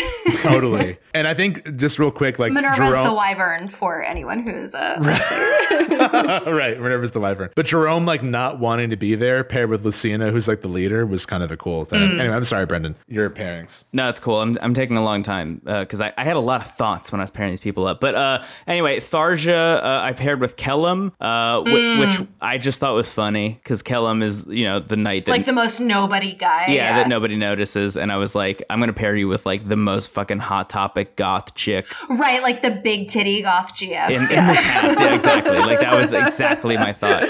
I'll tell you both, my plan for this episode was to not bring up Kellum once, just to commit to the joke that no one notices him. That's Kellum's personality, is that no one knows he's there. So all the supports are like, what ghost moved my stuff? And Kellum's like, I moved it. I was here. I've been here for days. Yeah, shit. Now I wish, fuck, I ruined it. I ruined the bit. I feel like he's such a like lame nerd though, where it's like, no, yeah, we know. Like, can I tell you the bet? Here's the thing. Like calling attention to your like lack of attention calling. Like, I'm bored of you. I do agree with that. I will say this to the two of you and to anyone listening who is thinking about playing Fire Emblem Awakening again. My biggest gamer pro tip for Fire Emblem Awakening is reclass Kellum as a thief and he will fucking rip. This is an amazing tip. Kellum as a thief is so much better than Gaius that, like, just bench Gaius forever. Use Kellum Brendan, as a thief instead. this is useful because I could never make Gaius work. I kept trying to train him up to be like a second Anna, essentially, so I could like send him out to like burgle chests and open doors, and he kept dying. Like, this is really useful. Kellum as a thief, ridiculously good. And I paired him in Tharja just because I thought it was fun. And then the last one, I guess, is Virian and Naui, which sucks. Outside of that, I didn't pair anyone else up because what I decided pretty early on was like, I'm going to focus on a few key members of my team and I'm going to pair them up specifically, get their kids, and then everyone else that I like didn't really feel like using, I just was going to kind of leave on the bench and be okay with. Yeah, that's kind of what I realized at a certain point when I was trying to catch Long Q and Olivia up. I'm like, it's not their run. You know, I had an ego last time. It's okay. Yeah. No, I think that's like the attitude I'm going to take in future runs because, like, spoiler alert, I think I'm going to do the same thing with this game that I did with Three Houses. Right. Like, I think if I'd been like, I'm only going to play Three Houses 2 times, like, of course I would recruit everyone and try and like max out supports and whatever. But that's like actually not a fun or even particularly like useful way to play the game. And like, I think now that I know how it works, and now that I played half a run where I did not know to match anyone up, and now I've played a full run where I've like matched everyone possible up, like the answer is the middle ground, right? Yeah. Where it's like, okay, just like invest in the people you want to invest in, get the kids you're like really concerned about, but like don't worry about it otherwise. Also, now that I've like seen all the paralogs, I think I'm not going to be as like pressed to do it. It's interesting to sort of like, so much of Fire Emblem is FOMO, where it's like, you're like truly like you're so worried about like, what if I don't see this support? What if I don't see this, you know, match be made? What if I don't get this particular skill? And the answer is always like, you're just gonna play again, like, because you're enthralled to this, and that's actually been like very liberating to realize. I remember the first time an earlier run, I paired Kellum with Cordelia, which looking back, I'm like, why did I do that to either of them? But I could not recruit Severa. Like that's probably the hardest paralog because she's. Oh my God, Severa's so hard to get. Yeah, I mean, she's so worth it, but like she's running on one side of a giant like impossible maze, map. Yeah, and every enemy is like an enemy that's like, I can attack through walls and do an instant kill move. So you have to like realize that the game wants you to make 2 teams and also happen to have the rescue skill. Steven, I had to put 2/3 of my team on the Severa side. Yeah. Like, I just to be completely frank, the way that I understood the paralogs, because I went to that one, that was the first one that I tried. Like as soon as I unlocked all the kids' paralogs. The first one you tried was the Severa one? Yeah, I was like, oh, okay, cool. This is paralog number 10 because they're all numbered. I'm sorry, that's like the equivalent of the Marianne paralog in Three Houses. Yeah, it was very silly, but I didn't know. I had no idea. So I went to go do that one first, and I was like, oh, this is really hard. And then I quit it because I was like, okay, I'll come back and try this later. My assumption was that they were numbered in a way that denoted difficulty. So that that this was paralog number 10, that meant that this was like number 10 in terms of the difficulty, and I should not try 11, 12, 13, 14, 15. Oh, which are all like walks in the park. Which I then found out later because I just like tried one on a whim and was like, oh wait, this was really easy. I think just this number 10 one is really hard for no reason. The only other tricky one I found was Cynthia's, because you have to like talk to her at the right time, otherwise she attacks you and you'll end up killing her. But that's like a little bit, it's like not like the Severa one is designed to be a nightmare. The Cynthia one is just sort of like arbitrarily tricky in one moment. Right. Yeah. I was proud though, in the Yarn one, which you can choose to side with one army or the other, I took on both armies and I did fine. Whatever, it's fine. I mean, Yarn was like maybe my VIP of this entire run. Who was his father again? Gregor. Oh, nice. Also, I will say Gregor and Pan had such wonderful interactions because they're both like, we're foreigners. We don't understand what's going on. These people are being very stupid. We would love to make out with each other. Honestly, I forgot Gregor existed, and I love him. Like, he's such a breath of fresh air. That's the thing. He's not like an amazing unit, but he is so great in terms of like being a guy. I so appreciate that he has the same joke literally every time. He's like, but how much are you going to pay me? Just kidding. Yeah, but what if you did pay totally. me? He's like, but I'm a mercenary and I have a cost. Yeah. No, he and Pen are like such a wonderful couple. And like, I didn't use her a ton, but I use Yarn in like literally every battle. Also, awesome. like, I'm a knitter. Like, I gotta. Yarn also goes, don't mess with the bunny, which is very good. It's very funny that they're half bunny. Like, they could have been half wolf, they could have been half tiger, and instead they're just like... dear listener, you did not see me put my teeth in front of my lip in a really attractive way that everyone found alluring. But I did. Anyway, is that it for pairings? Did we cover That's it? it for pairings. I can't wait to move on to questions. I'm so interested in what people asked us. Yeah. Sounds All right, great. we will see you all very soon back with questions. Also, just quick thanks to everyone who sent us these questions. There are a lot of really fun ones. We'll be back real soon. Sweet. Goodbye.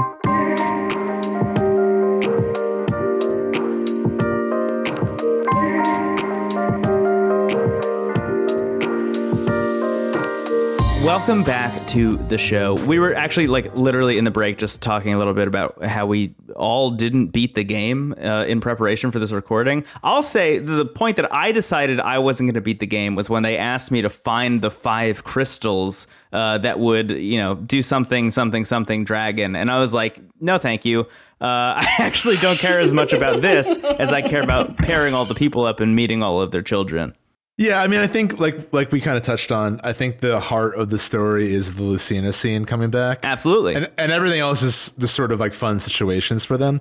I will say the final battle is very exciting because you're on a dragon's back, like while it's happening. Oh. So you're fighting like on a moving dragon. That gets back to how cool the environments are in this game versus Three Houses, right? Like I'm just the one I keep thinking about is there's this one battle. I think it's with against the general who has like the big mustache, who's like obsessed with his own mustache, and it's on this like vibe. It's on this like big gigantic tree that reminds me a lot of Dragon Quest XI S Echoes of an Elusive Age Definitive Edition for the Nintendo Switch, now available for Xbox Game Pass. That also has this like strange like ethereal kind of starscape in between the roots that is like so cool to maneuver because it's like 4 distinct paths that you have to send your troops up. Really cool. There's another one with this like kind of lava that breaks away as you're running along it. It's like there's so many interesting environmental twists in this game that are not Three Houses at all. And I was so shocked to find them here in Awakening. It's like, why wouldn't you bring that forward? And there's some fun like mini challenges too. Like in the lava map, there are chests that are like, if you want to like get to them, if you feel confident enough to like risk bringing your troops that far down, you can do it. Yeah, which if you have Gaius and Kellum as a thief, you can send one on each path and then open up all the chests one after the other, and baby, you're rolling in dough. I will say Kellum as a thief is like a revelation to me and something that I'm definitely going to try and reclass. It's really going to fuck you up, Lana. I'm excited. I just for you. had a revelation where like his whole personality is not being noticed. He's begging to be a thief. Like he'd be perfect. That was my thought exactly. Was I love that. I used the second seal on him, and I was like, oh my god, thief.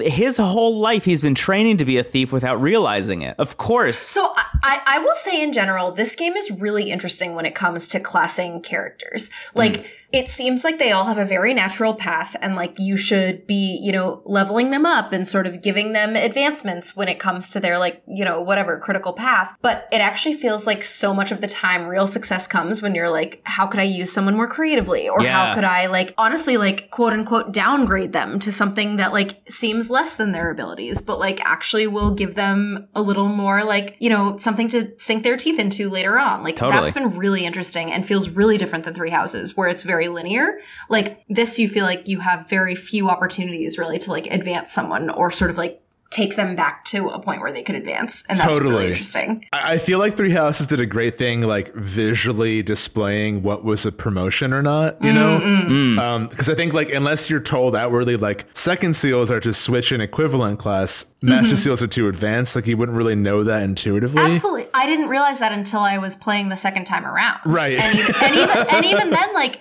you do lose something a lot of the time on second seals, but because of the way level advancement works, like, people can only level up to a certain degree. And so, like, if you keep leveling them up, they're gonna, like, hit a cap, essentially, at the Totally. end. But like you said, Alana, it's way more about the abilities you get from the class than maybe even the class itself. Yeah. And what's weird too about Three Houses is that I have like a laundry list of things. Like anytime someone tells me they're going to play Three Houses, I'm like, okay, here are the things the game doesn't tell you that you really need to know. 1, Dancer, not a fun beat. It will be permanently their class forever. So think about that. 2, Edelgard route optional. 3, Oh, yeah, I'm always like, chapter 11, make sure you're in the at equivalent C+ of January, or else. talk to Edelgard and Like, say unless yes. you want to be a fucking It will bootlicker. unlock the ability to choose. Otherwise, you're going to do the church. I'm so glad to have both of you on in this episode. Oh my god. Yeah, we're just like really chill people doing really chill conversations. But the other thing is, I always say like master classes are not always a clear promotion because like Yeah. there are like sniper to bow knight is not inherently better. Like Keep it's Felix that assassin. yes, exactly. Like there's not always a clear promotion. Right. So but, you know, Mercedes is like the Gremory or whatever. Amazing. Like do that, but don't do Felix as a bow knight. Anyway, questions? Yeah. I feel like we were like heading towards the end of a point, and I don't want to like cut that short. No, I love it. I think that we have run out of being articulate to the point where it would be great if other people could guide us down that path. We need a Byleth or a Robin or even I'll take a Corrin. Steven, you don't want a Rhea at this point? Noted Rhea lover, Steven Hilger. I'll say it. I feel nothing for the church. Anyway, let's go to the awakening questions. That's not true. Sedath is kind of cool. At Plot Twists on Twitter asks, why do I romance Crom every time? Am I cursed? Blessed? And then serious question, what are your favorite awakening characters? I want to say you're blessed. Can you ask that question again? Because I keep thinking about how you just said Sedath was kind of cool. I need you to go back and ask the question again. I really got hung up on that. Why do I romance Crom every time? Am I cursed? Blessed? And then serious question, what are your favorite awakening characters? So I'll take the initiative here. I'm going to say you're blessed because Crom is like as we've mentioned before, Robin Crom I think makes the story more interesting. I think it makes It really does. the major beats with Lucina even more emotional and the later beats with Lucina even more kind of, it puts Lucina in a very hard position. Alana, you having put Crom and Robin together out of curiosity, did you get to that beat with Lucina where she's like, I gotta kill Robin? No, how did that go with that relationship? It's really fascinating. Like, frankly, I think that they just sort of insert the word mother at strategic points, but like, it really worked on me. Yeah. And like, I don't know, I think it also gives Morgan a context in a way that like he or she could otherwise not have. Like that character could be sort of just like a precocious little hanger-on. And instead, when you make them like the sibling to Lucina and the child of Crom, it gives them sort of like a tragic endpoint. Yeah. Especially when you consider like Robin's backstory. I don't know. I like the thought of like the royal family altogether.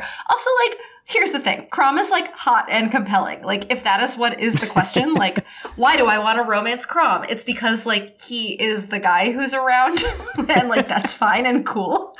You also get like a really high fidelity like cutscene of his face when you reach S rank. Like no one else got the same budget. You get like full 3D Crom like I love you. Yeah. Right, like I would love the Three Houses like goddess tower of Crom, you know? I will say this, I just got a flashback in Fates when you romance someone, you can just sort of hang out with them, and if you blow on the DS, their hair like ruffles in the wind. Oh my god. Really? I romance like the ninja guy, and he's maybe like, I will play Fates. Yeah, he's like, my heart flutters for you guys, what if Nintendo is the best company that ever existed? But you can just sort of blow with their hair. No ethical consumption under capitalism. But if you're playing a Nintendo game on the Nintendo 3DS and you blow into the microphone and the hair swirls. Yeah. No, I think Crumb is like a very worthy character to be compelled by. Like, I don't think anyone should feel guilty or like they were swayed. Like, I think he is thoughtful and interesting and like has a backstory in a way that frankly like very few other characters in this game have. And so I like, think you make a great point. I think you make a great point that like it's medieval times and you're hot and he's hot and like why not? Also like yeah, we're all gonna die at 25 and he seems to have access to a bath. I do know, so the scene where Lucina so basically like Robin is revealed to be like a vessel for the big bad, and Lucina is like, we didn't talk about this at all. Lucina's like, if I kill Again, Robin, it's like a crucial part of the story, but like, is it? Not really, but it's more of a MacGuffin for the moment where like Lucina's like, if I kill Robin, I can prevent this from happening. If Lucina is, like you said, if she's Robin's daughter, she backs down on her own.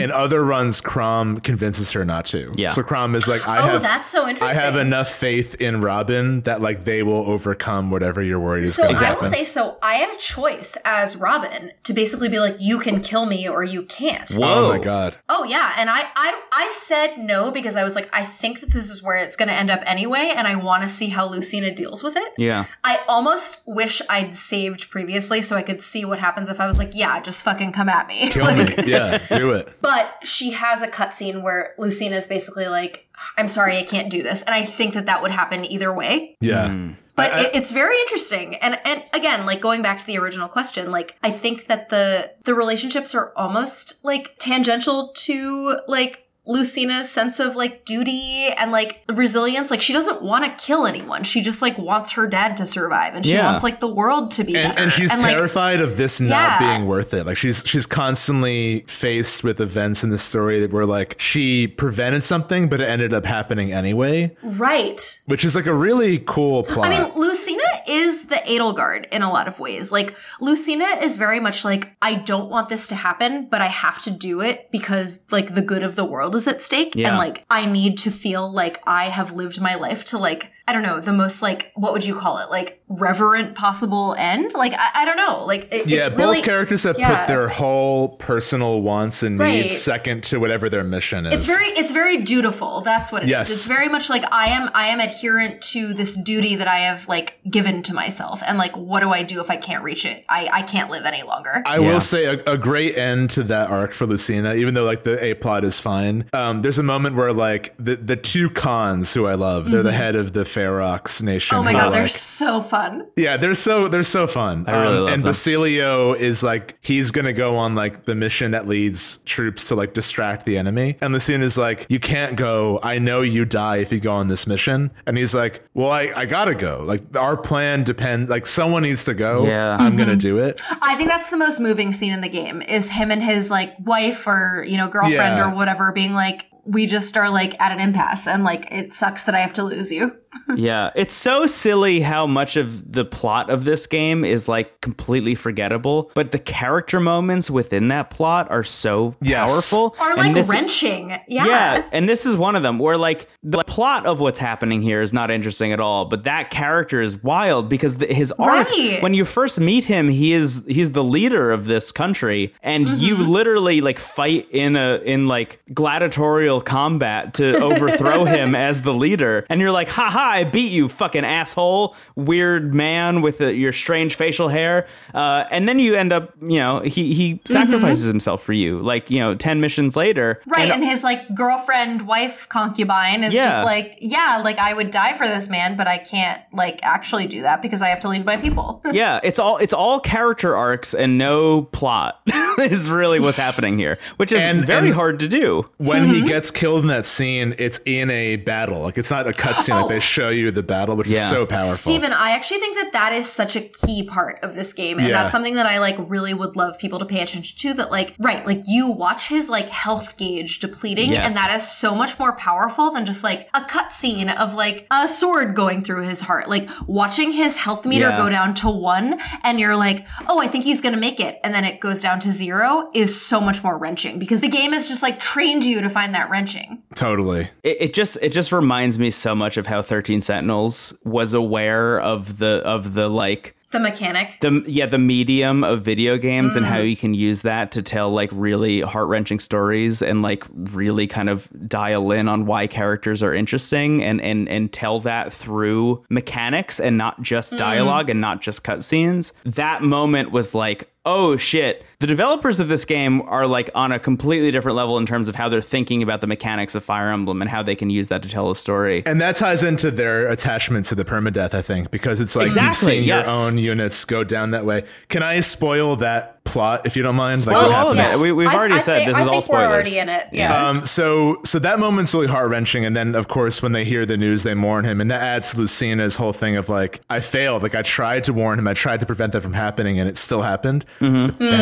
But then you go to fight the big bad, and he's like, see, even with all your kids in the future, you couldn't prevent this. I'm here, I'm evil. And then you hear Basilio, he says this out loud. It's one of the few fully voiced lines of dialogue. He goes, enough of that destiny hogwash. And he survived. He, like, even though you see him go down in the moment, you think he's dead, because Lucina warned him, he was able to like foresee the event enough to like duck and roll. And it's like, it sounds cheesy, but it's so like you hear the relief and like see the relief in Lucina that she did make a difference. And like just by saving one person, they turn the tide of battle, which is exactly what you're doing the entire game. And like it is such a beautiful moment, and it's so inspiring. I mean, it's not a comic book death. It's not like it's not like, you know, I'm not going to do the whole legal rigmarole, but it's not the whole like, you know, superhero dies and they show up 100 issues later and it turns out that they survived due to some like weird fucking thing.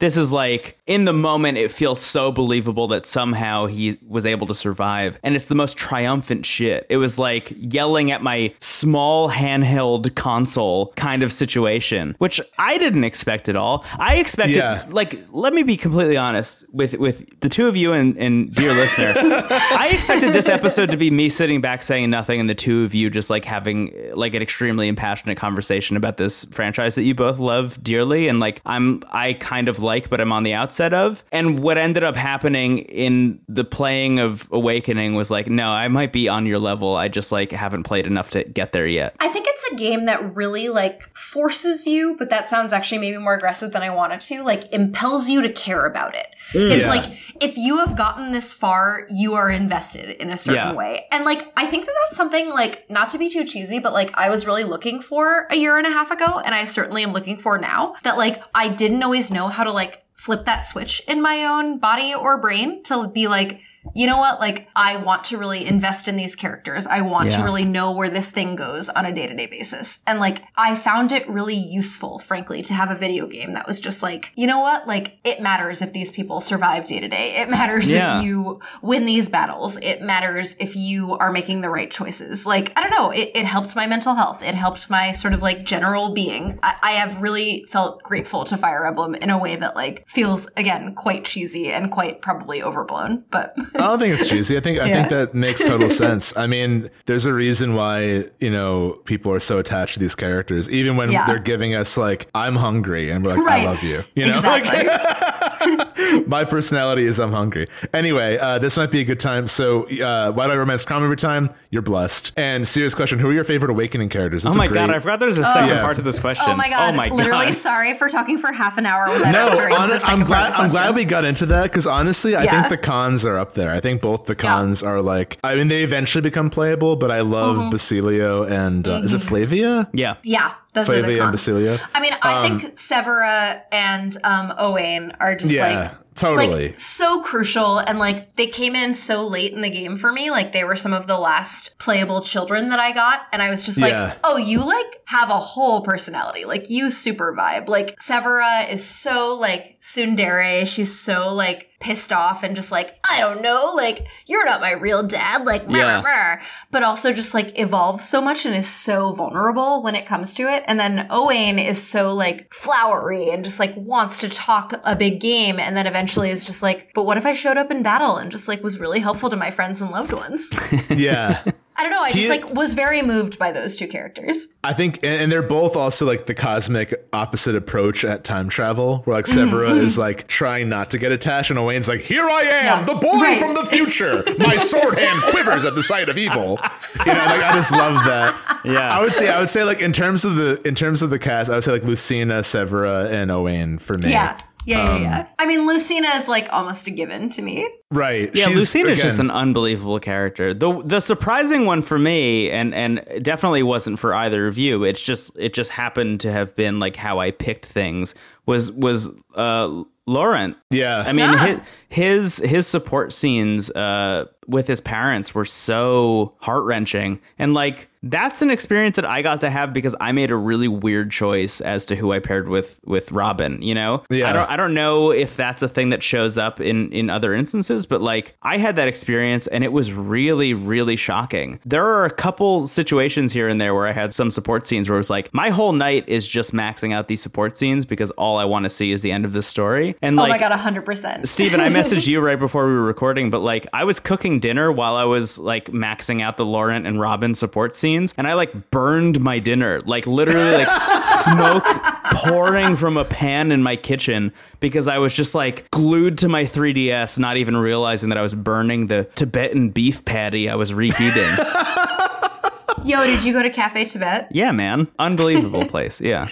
In terms of the original generation, though, because I think our picks are mostly like the next gen characters, not to make it Star Trek, but the original cast. Always make a Star Trek. I would say Lissa is the strongest of Love like the Lissa. core. I think Lissa has Hilda energy in that she's just she's like, what if it was like fun and cute and flirty to also like be at war, and like it sucks and it's hard, but like I'm gonna find joy and I'm gonna flirt and I'm gonna like find like, I don't know, just some kind of connection with other people. Like I am always compelled by characters who can find emotional succor in times of great distress. Totally. And like I think Fire Emblem has been a series that is like uniquely poised to give us that. Yeah, and it really does feel like you can see how they got to Three Houses from here too, even though we keep comparing the two. Especially like when you play Fates, you can really see it because that whole game is like. I'm very excited to play Fates, honestly. After it's a good time. I mean, and Corrin, honestly, like Corrin seems like the natural successor to this. I like Corrin as a protagonist more than Robin, I think. Even though I like Awakening more, I think Corrin. It's weird because Robin is like halfway between like a silent Byleth that we're kind of projecting ourselves into and a scripted protagonist, whereas Corrin feels like they're very much like a scripted character. I will say, I mean, this is a little bit dipping into our previous episode of the podcast, but like thinking a lot about the protagonist of a video game and like what that means and the different avenues that you can go down in that regard. And like, Steven, you and I have been playing Mass Effect Legendary Edition recently, and like that is a very interesting take on how to make a video game protagonist where like you have agency over who that person is, but they are also somebody with history who like makes choices that may be antithetical to the way that you personally would make those choices, but it feels right to them. And strangely enough, like Robin in Awakening feels very much like Shepard in Mass Effect. Totally. In a way I wasn't expecting. When I started playing Mass Effect, because I obviously we've been playing Awakening all month, but when I picked up Mass Effect, I was like, oh my God, Shepard is Robin, but like in sci-fi Star Trek future. I will tell you guys, my real takeaway from recording with you for these last few hours has been like, I'm so excited to pick up Mass Effect. I'm so excited for you. I mean, there's a reason why I brought the two games up, not just because they're out now, but like that there's definitely a link between the two. And Persona as well. I mean, I've even seen some people online call Mass Effect Space Persona, which is very funny. Yeah. So I mean, I would say Persona 5 Royal is the game that like hit me the most emotionally of anything I've ever done. Like, yeah, it's a big one. And I say that in terms of like movies I've watched and like songs I've listened to. Totally. Like, no, it's like if I had to boil down my sense of like who I am to like its very component parts, like I think Persona 5 Royal might be like the thing. Yeah. I'm right there with you. I mean, not to be like too intense, but No, have you listened to the show? All we do is be intense. oh yeah, like, hey guys, nice to meet you. No, I totally get that. I mean, honestly, you were saying earlier how Three Houses kind of got you back into playing games now. Like, that was Persona 5 for me, the original one. Yeah. That was like before we did this. I don't know how I played that game and had no one to talk to about it. I remember I tried to talk to my roommate and he was like, "Can you go away? I'm like busy."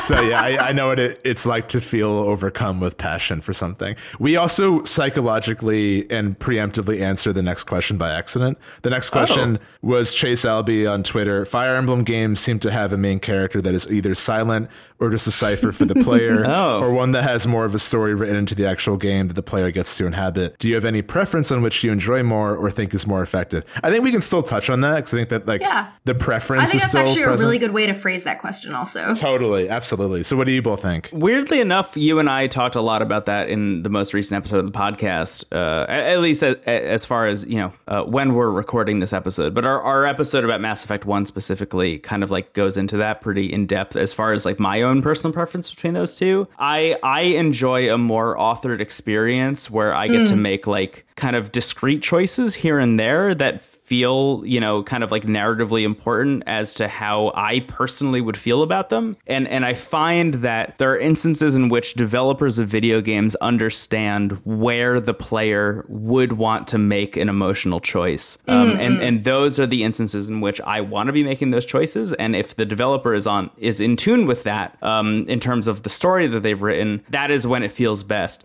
The moments in which there is almost entire agency given over to me, the player, is when I get like anxious and I can't deal with it, and like it overwhelms me in a way where I feel like I could make the wrong choice at any moment, which makes me not want to engage with the content at all. I need a really strong blend between the two, and I don't really know how to articulate it as well as like Fire Emblem Awakening did a really good job of it, and Mass Effect 1 does a really good job of it, and games like Divinity Original Sin 2 do not, for me personally, although it's all personal preference. Yeah, I think, Brendan, that like, again, I'm sorry to like be talking in terms of Three Houses, which is like patently not the game that we are here to talk about, but I think that we're here to talk about Fire Emblem. I think that the failure of the game is making Byleth such an empty shell, and I think that the most interesting choice that comes in the game is if you are on the Edelgard path and you get to decide whether you're siding with her versus the church. Like, that is kind of the only time in the game that you are confronted with a choice that, like, really, I mean, literally, it has, like, the beating heartbeat behind it. Like, it has the sort of, like, are you going to go for or are you going to go against? Like, it really changes the cadence of the game from here on out, and it really tells you that. And I wish that there were more signposts in the game about, like, you could choose this or you could choose that, and it would affect your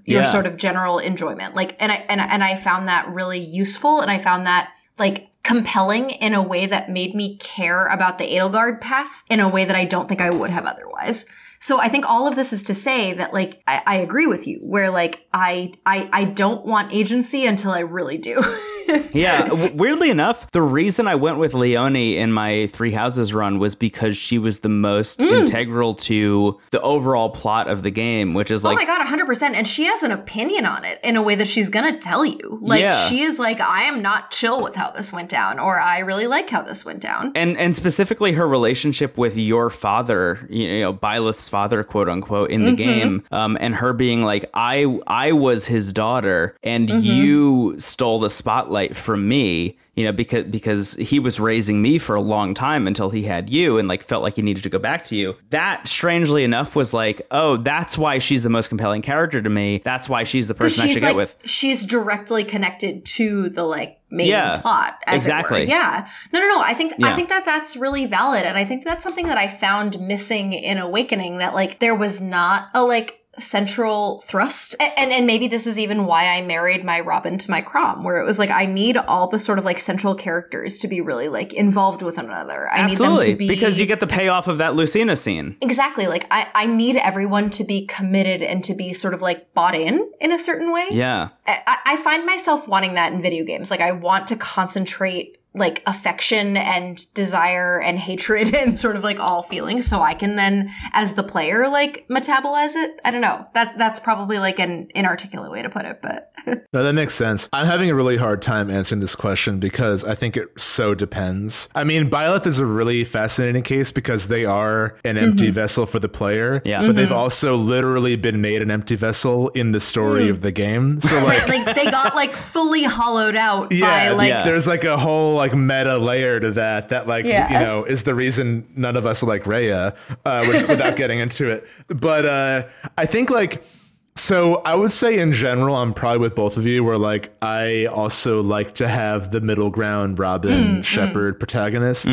But I also have really loved playthroughs of Skyrim or Oblivion where I can just make whoever and I'm not beholden to anything. Right. So I think it really depends on the game where I think like in Mass Effect and in Fire Emblem, even though there's a lot of this, like every playthrough will be slightly different. You can focus on different things and different characters. There is like A to Z plot happening. Yeah. That you're navigating within. So I think that having a little bit of like meat to the silent protagonist, I guess, or like halfway between the two pays off. Whereas like I think of a game like Fallout 4 where that really didn't work, where that is like an open world Bethesda game where they're trying to make the protagonist like a Shepard Robin, but under the guise of you can do anything. And that just comes down to like, I think sloppy direction where it's like, right. And like the like a misbalance, as it were. Yeah, exactly. So I would say like in terms of whether or not I want a protagonist who is silent or authored or in between, it just really depends on the game. But I would wager most times the middle ground tends to have the highest payoff. Yeah, I'm very interested in, between the three of us at least, the relationship between like the three games that I would also say like we all share as like huge games for us, which are, you know, Fire Emblem, maybe just like as a franchise. Yeah. And then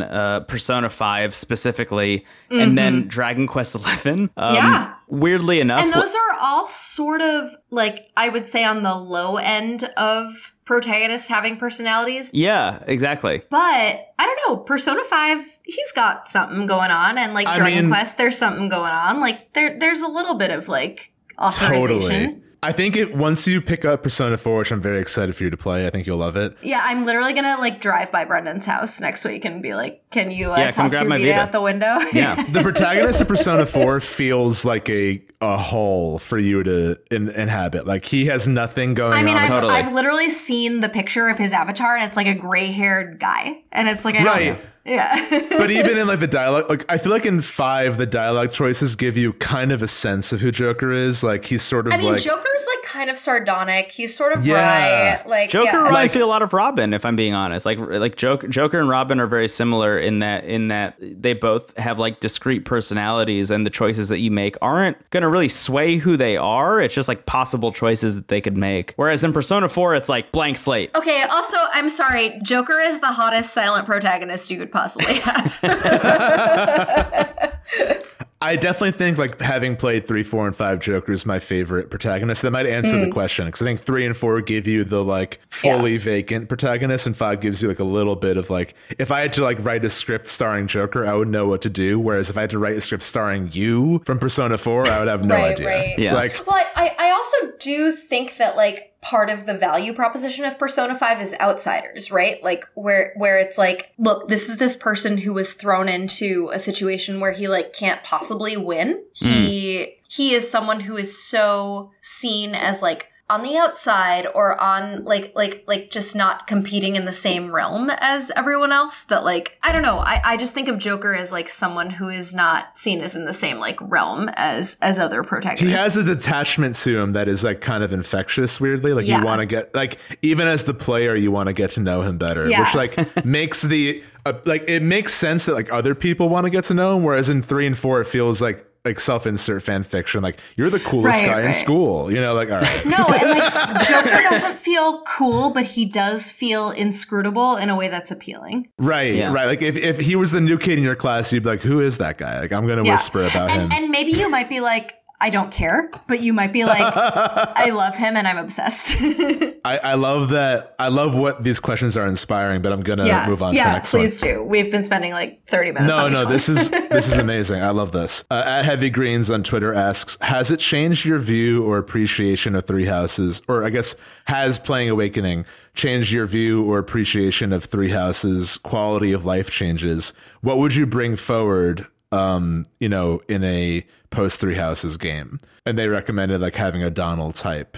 Oh, interesting. I'll go first because mine's gonna be very quick. I mean, first of all, put Donald in every video game. Donald is like, I love Donald. Hot on his head. Yeah. Hot on his head. Just unbelievable. My whole situation while playing Awakening and thinking about Three Houses, because I've been thinking about Three Houses a lot, is that I just want to play Three Houses again while playing Awakening. And I've been saying for a long time to friends and people in the Discord that this is going to be the Three Houses summer, and we're all going to get back into Fire Emblem Three Houses again this summer. But honestly, like, just playing Awakening has just made me realize, like, I don't remember enough about Three Houses that it makes me want to go back and play it again and like finally do another route and like continue playing that game, because there's so much to do. And Alana, I feel like you are like a personification of that in a way.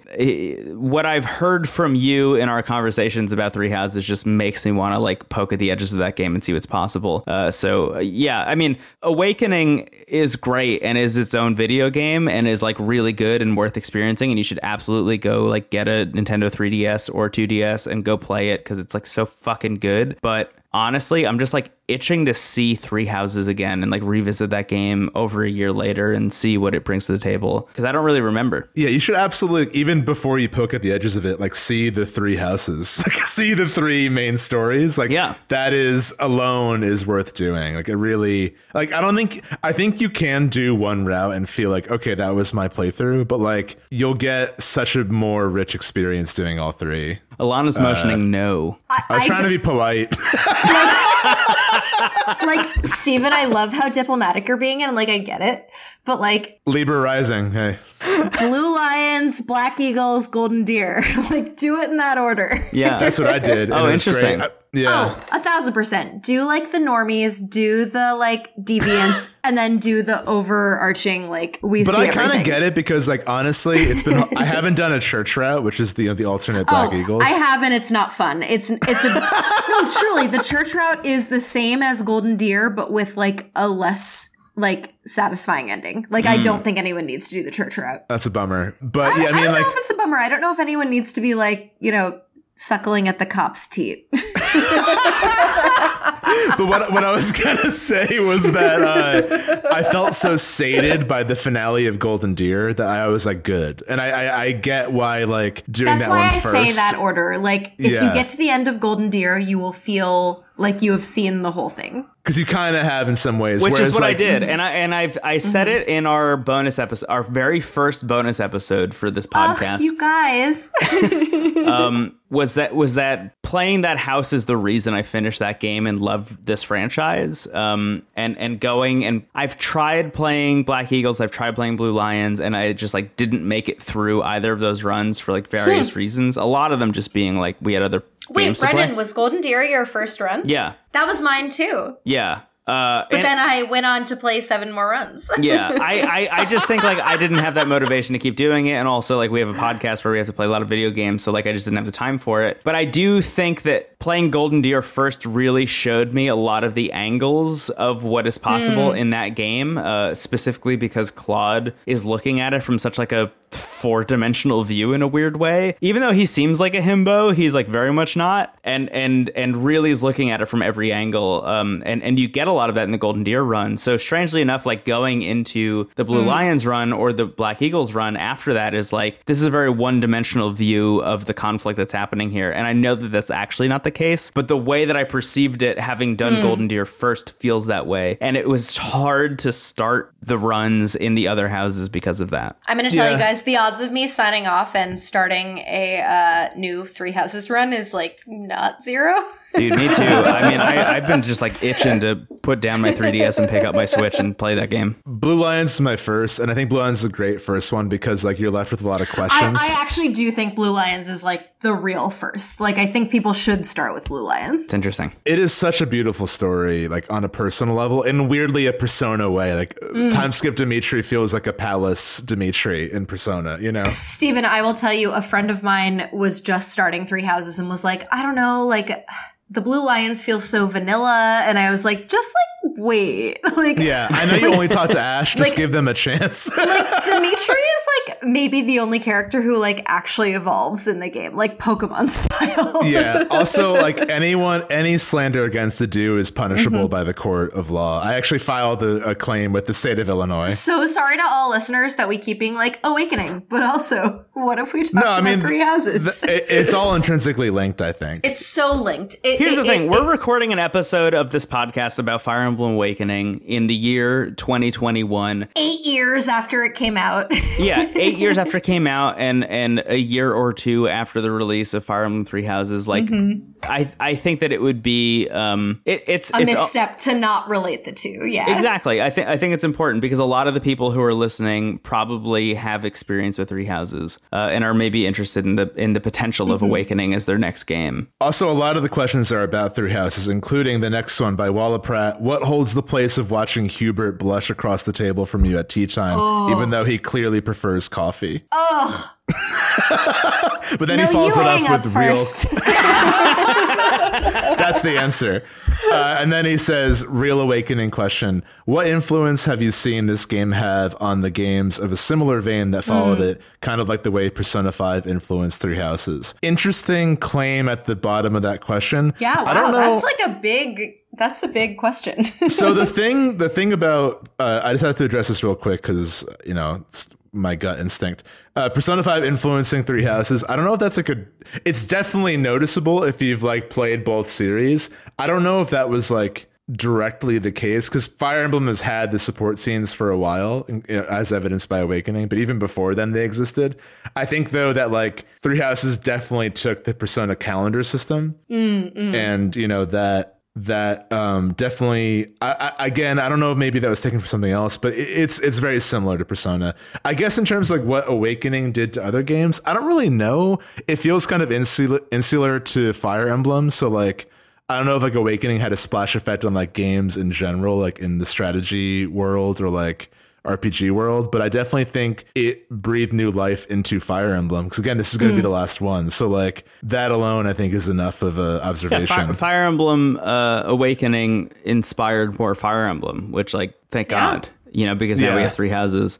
Weirdly enough, like I am always surprised that there aren't more developers pointing at things like this and turning them into like indie versions of this. Like you play a game like Wargroove, for example, which is like a really wonderful game, but is more inspired by Advance Wars than Fire Emblem. But like the developers of Wargroove, I'm sure, are big fans of Fire Emblem, and I'm surprised that there aren't more Fire Emblem-esque kind of like quirks to that game. And it always shocks me when there are games like this that aren't just like ripped off constantly because like people want more of this kind of stuff. And the only reason that people go like nuts when a new Fire Emblem game comes out is because nobody else is making a thing like Fire Emblem. The only thing I can think about that's coming out that's similar is the Triangle strategy game. Right. Oh my God. Alana, have you played that yet? No, I haven't. Download the demo. It is $3.00, and you can have a Fire Emblem experience on your Switch that is not Fire Emblem. Love it. But as I said, I'm really all in on the 3DS now. So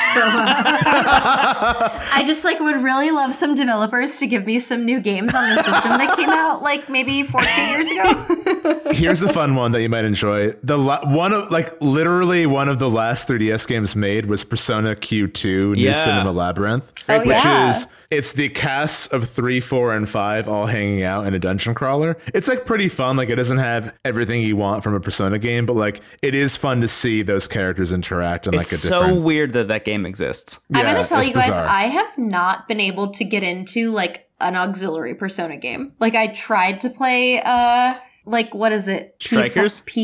Strikers, and I just like kind of couldn't. Like what about the dancing games? I can't like P5R ruined my life. Like it made me so like in its thrall. Yeah, I get it. I mean, none of the other games have like that appeal, like if you're in it for the core experience. Which is like, I don't hold it against any of the game developers. Like, I don't think anyone did anything wrong. It's just like what me, Alana, wants out of a Persona game is literally like to go to like the cafe and make coffee and then like go to the metaverse. Like that's specifically what I want. That makes total sense. No, that's the appeal of the series. And I will say, my friend Ode, who does not care about video games, I gave her my old PlayStation 4, and I was like, this game called Persona 5, you might like it. And she also played it to its completion, which I feel like is like a Whoa, really... shout out to Ode. Yes. Yeah. I was so impressed because, again, like me and my partner moved in together and he had a PlayStation 4 and I was like, we don't need two. And so I gave one to my friend and she was like, I don't think I'm going to use this. And I was like, play this game called Persona 5 Royal. And then like 3 weeks later, she surfaced and was like, she was like, how do I max out the Tower Confidant before the time she skip? was like, so, you know, when you recommended this video game to me, like, I have a few questions. Yeah. So it says I could become friends with the Yuji faster if I have slime as my equipped persona. Oh my God. Like, what if What's I the next max question, out my charm? Or else. What's so funny about having you on, Alana, is you and I are willing to keep going with a bit, and Brendan's like, we gotta move on. Anyway, at Garnham asks on Twitter, did Fire Emblem Three Houses feel like the dam breaking on popularity for the series, or do you think there's still room to grow approachability-wise? I love this question. It's very interesting. I think there's plenty of room to grow. I think that like Awakening was a new era for the series that was followed up by Fates and Echoes, which actually Echoes is like the weird hidden gem. I have not played it, but like if you talk to a lot of people who are big, like longtime fans of the series, Echoes is like their favorite 3DS one. That's the one I have next that my mother also purchased for me for some unknown reason, and I'm really excited about it. I love that. Well, I didn't mention this actually earlier on, but it's worth mentioning that this whole episode exists because you posted on, I don't even remember where you posted this. I think I posted on Twitter being like, I am obsessed with this game. You just mentioned that like your mom had given you these games, and I was like, oh my God, Alana just got Fire Emblem Awakening. You and I, because Steven and I had talked about doing a Fire Emblem Awakening bonus like forever ago, but like didn't really know when to do it. Shout out Pam Fury, like a woman who has maybe never played a video game in her life and just sort of was like, oh, my 31-year-old daughter would really like to play a video game that's been discontinued. If it wasn't for that, this episode wouldn't exist. Thank you so much to Pam. Thank you, Pam. Approachability wise. So I think that having the permadeath option on and off in addition to the difficulty slider is great. Yeah. Weirdly though, and we kind of touched on this indirectly, I feel like when Three Houses came out, there were a lot of articles that were like, is this game too easy? Which I don't agree with, because I think that like... I generally chafe against like that type of thinking toward a video game. Like, yeah, absolutely. As, again, someone who has come into franchises like what I would call late, but I think what other people would call like... you know, the time when they were made accessible to other people. Yeah, right. And I mean, like, Awakening was the entry point, and that was still tough. Like, you would lose Lissa in the first map if you didn't know how to play the game. So, like, which is what happened to me. May she rest. May she rest, Owain, we never met you in the first run, which is a tragedy. Anyway, Three Houses, I think, like, I played Three Houses on hard every run, and then I tried maddening. Hard for me, like as a person who had experience with both Fates and Awakening. Fates is also fucking wild. Like Conquest on hard is unbelievable. It's so it's so rough. So I felt like hardened for Three Houses, and I found hard to be like pretty normal until the end. Like the first time skip map and the last two missions on hard are very challenging and like in a 3DS Fire Emblem way.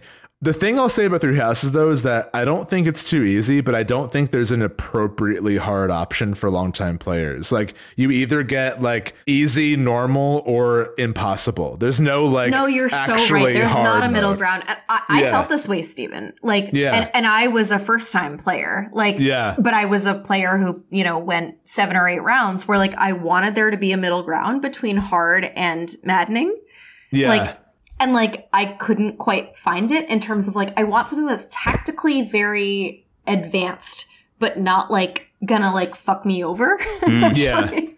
And I found that really hard on Awakening, too. And, like, I'm excited to play on Lunatic just to, like, see what I can do, but I think it's gonna be the same problem. There's also Lunatic Plus, just to warn you. Oh, no, I know. Steven, I've done the research. I've been on reddit.com /Fire Emblem Awakening. From what my headcanon is that the developers of Three Houses saw the complaints about it being too easy before they made the side quest, because that is like bullshit hard. Like, it's not even interesting. They're just like, there's a million golems. that show up unless you hit the right switch, but you can't figure out what the right switch is until you're already down there. Like, come on, this is not interesting. I will also tell you guys, I went into this game being like, I'm not going to pay money for the DLC. Like, that's crazy. Like, oh my God, I meant to ask you about this. Okay. Who would do that?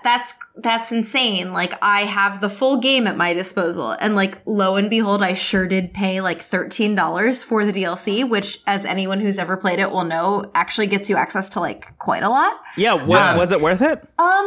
Okay. So you can get different like bundles of maps, essentially. Like it's really different than the Three Houses DLC, which is very like Gestalt, you know, like it's like if you buy the Three Houses DLC for like $20, you get like access to a full side quest, and like that's what you do, and then you can like have those characters, and it's just like very like full and like realized. If you buy the DLC in Awakening, it's a lot more like you can buy one map at a time, or you could buy 3 maps as a bundle. And at first I tried to buy basically just like the advanced hard maps. And I was like, oh, cool. Like, I definitely can't do this until after I've beaten the game. Like, they're so fucking hard. Right. And then I bought like essentially what was the like enhancement maps, which were like, you get more gold, you get more experience, you get more like stuff. And those were way too easy. Like, I beat one of them and I was like, oh, I got like 90,000 gold out of this. Like, I got so much experience. Shit. Like, okay. This actually is like a cheat code for the rest of the game. Like, I can't in good faith play this if I like want to max out the game. Yeah. And I'm sure people who play Maddening are like counting on that, but it just like wasn't right for me. But anyway, it was really interesting to be like, how do the developers think of this in terms of like what's harder, what's easier, what do like players want more of, what do players want less of? It was honestly mostly like an experiment rather than like, oh, this is like really essential to my gameplay. So what I would say ultimately is like, if you are playing Awakening, like I wouldn't bother unless all of a sudden you're like, I really need to like max out my money, or like I really want something that's like an insane challenge. Yeah, or Totally. like there's not a challenge battle showing up on the map and I really need to max out the support sometime soon for XYZ reason. Yeah. I found them to be very mismatched with sort of like the overall tenor of the game. Yeah. I was really curious about it specifically just because like I was playing on casual, I was playing with no permadeath, and I still really felt like I wasn't getting enough battles to max out the supports that I like wanted to get, because I wanted to go through all the paralogs and unlock all the kids before I like moved on with the story. And then realized that wasn't going to be possible. I mean, maybe because I picked the, what was her name? Severa. I picked the Severa one first, and I was like, oh my God, these are so hard. I need to like super level up. And I almost considered buying the DLC like for that reason. And I'm kind of glad that I didn't. But the thing that I'm most surprised by, I think, in terms of this game is just like reading the reviews of this game that came out at the time when the game came out, is like Street Pass was such a huge thing on the 3DS. It's actually so interesting reading like I feel like I see a lot of like empty Street Pass like missions or whatever will be like, Street Pass was here, but you can't do it anymore. And it's like, Street Pass was such an integral part of the development of this game. And like, you know, talking about the 3DS and how great the 3DS was, Street Pass was an amazing feature of that of that console. And the way that it interacted with Fire Emblem Awakening specifically, like just allowed for more battles and allowed for, I think, like a more kind of natural progression between the characters and their growth and their supports and things like that. And like not having that now is kind of sad. And it kind of makes me think, you know, as we're looking, you know, at down the barrel of like what is possible for the Nintendo Switch and like the ports that could show up, like I would love to see games that had Street Pass integration just kind of like naturally move onto the Switch in a way that took that Street Pass content and like made it just integral to the game itself. Like I would love to play Awakening again on the Switch, but with those Street Pass interactions just kind of like available for me, like just kind of tie them to Nintendo Switch Online and say like, okay, my friend Alana is playing Awakening also, so pull those battles and pull those things into my playthrough just because she's also playing, not because we walked by each other in Times fucking Square or the GameStop in Garden State Plaza in Paramus, New Jersey. Like those aren't the reasons I should need to welcome play to those 2021, etc. Yeah, exactly. I really Strangely, like of all the things that Fire Emblem Awakening made me realize about the 3DS as a console, like Street Pass was amazing, but that stuff is so possible just via like Nintendo Switch Online, and I want it back. Like, what if they took that and made it like accessible generally? Totally. I feel like there's something where like every day that passes like in real life, there are more things that pop up on the map, which is like kind of a way to counteract that limitation. And also, the barracks, which is a wild place, is like a little sprinkling of Animal Crossing in the middle. How have we gone like multiple hours and not talking about the barracks? The barracks are like so generic yet so specific. The barracks is a room that you get a first person view of. You can actually enter like a more intense camera view and look around, and it kind of slowly fills with stuff as you play. And on the bottom screen, a character will, like Cordelia will be like, "Hello, Steven, how's your night going?" I'm like, "It's going great, Cordelia. Our daughters are doing great out in the war." And, noted 17-year-olds. Right. And then there's like a list of events that happen, and like two characters will just sort of like walk into the room and be like, "What do you dream about? Why dream when you can live?" And then they walk off, and it feels like you're in like a nightmarish improv class where they're like, "Everyone get on stage and just say one thing and then walk off," and that's like the warm up. And it's just that in Fire Emblem, and it's just wild. Like it is such a clearly half-baked idea for something that would have turned into, it's like seeing the single cell version of the monastery in Awakening, just like as like a mini game.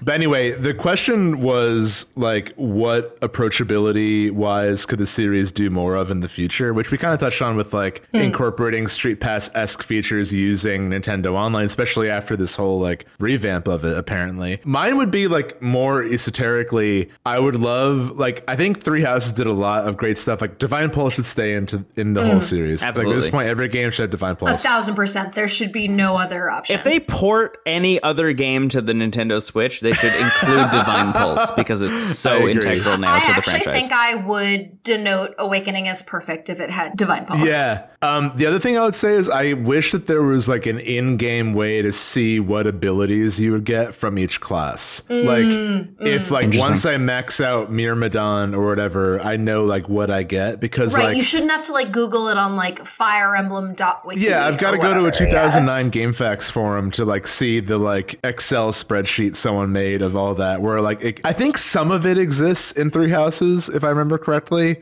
but like not all of it, like not the abilities you get. You see like what weapon skills you need and like how far you are leveling it, but like you don't see like if I max out Paladin I get Aegis, which randomly halves the damage from magical attacks, or if you have a Dark Flyer Mother, that will be passed on to the child, and when they kill an enemy they get to go again. Think of it like checkers. Once you've captured a piece on the other side of the board, it becomes a more powerful piece that can go again. Think of it like Severa on a checkerboard, okay? Next question. Steven, how do you think checkers works is my question. I'm so glad you're here to challenge my like quickly deteriorating. No, just like I love your brain, but like I would love Well, you need to know about my brain is that sometimes I realize after I've committed to a bit that I don't have the raw knowledge of it to back just it like up. as you were. I got to go back to 51 Worldwide Classics and listen to the intro of Checkers, and then we'll re-record the episode. Oh my God.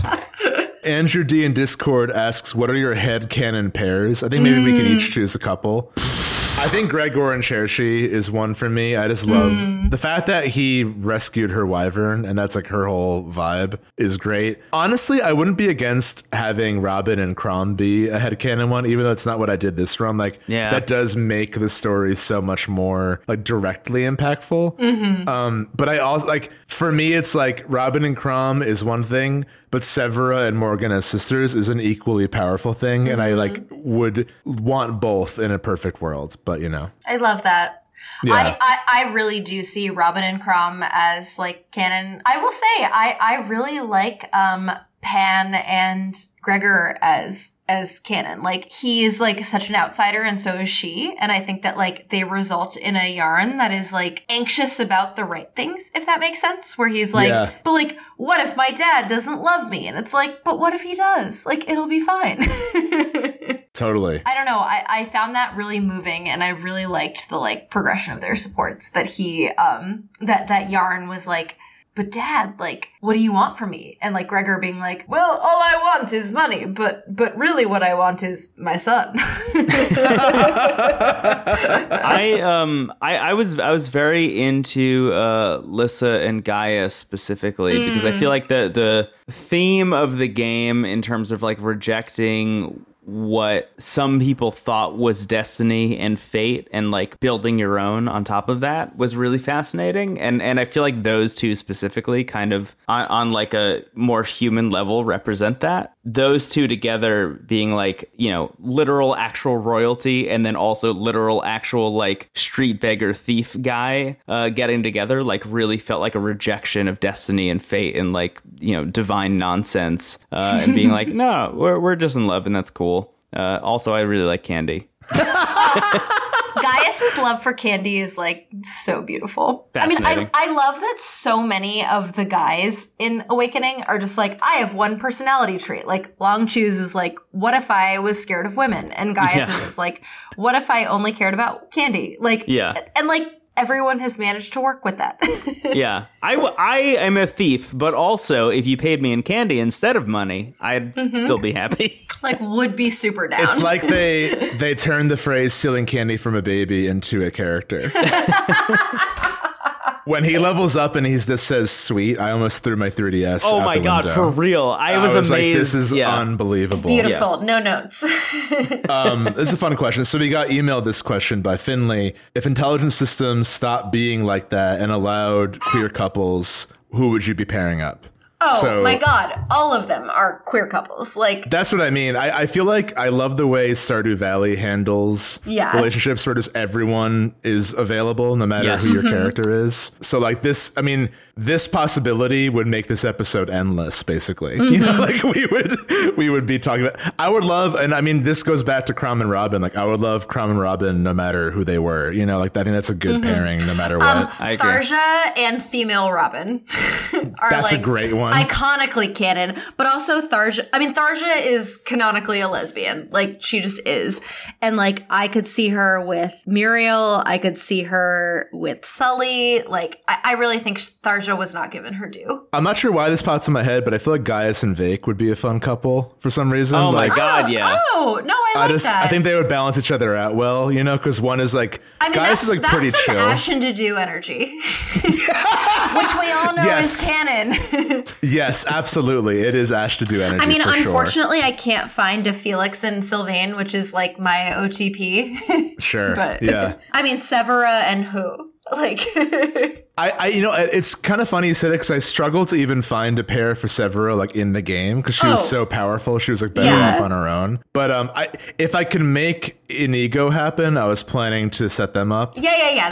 That tracks to me. I mean, my Inigo was so fucking powerful. But again, that's because that was when I was like, oh, what if I like really gamed this such that he was very powerful? That was kind of a big bummer for me. I mean, like the queer stuff in general was like, you know, I really wish that there was more of that in this game. But there were even like some pairings where I was like, oh, these two would be so great together. And then I would start to like max out their support and then realize that it didn't go to S rank and be like, why the fuck would this not be possible even, you know? Like there are so many instances where I felt like my own like player agency was handicapped by like what the developers decided like was or was not possible. And that was so frustrating to me. And I just really wish that they would like open the doors to literally anyone can romance anyone. Yeah, I'm hoping that's how the next games are. I mean, I don't expect it overnight, unfortunately. Yeah. I hope that in the future they open those possibilities up. Absolutely. Okay, Scout and Discord asked a few questions. These are fun. First is, who is your favorite and least favorite character mechanically? And additionally, who is your favorite and least favorite character emotionally? I would say my favorite character... Okay, wait. Who was your favorite character and least favorite character mechanically? My favorite character mechanically is Severa, because she just destroyed everything. Yeah. And was fun. My least favorite character mechanically was Vake, because he dies in every possible run I do. Yeah, my least favorite character is also Vake for that same reason. Favorite character is Donald, just because like Donald's great.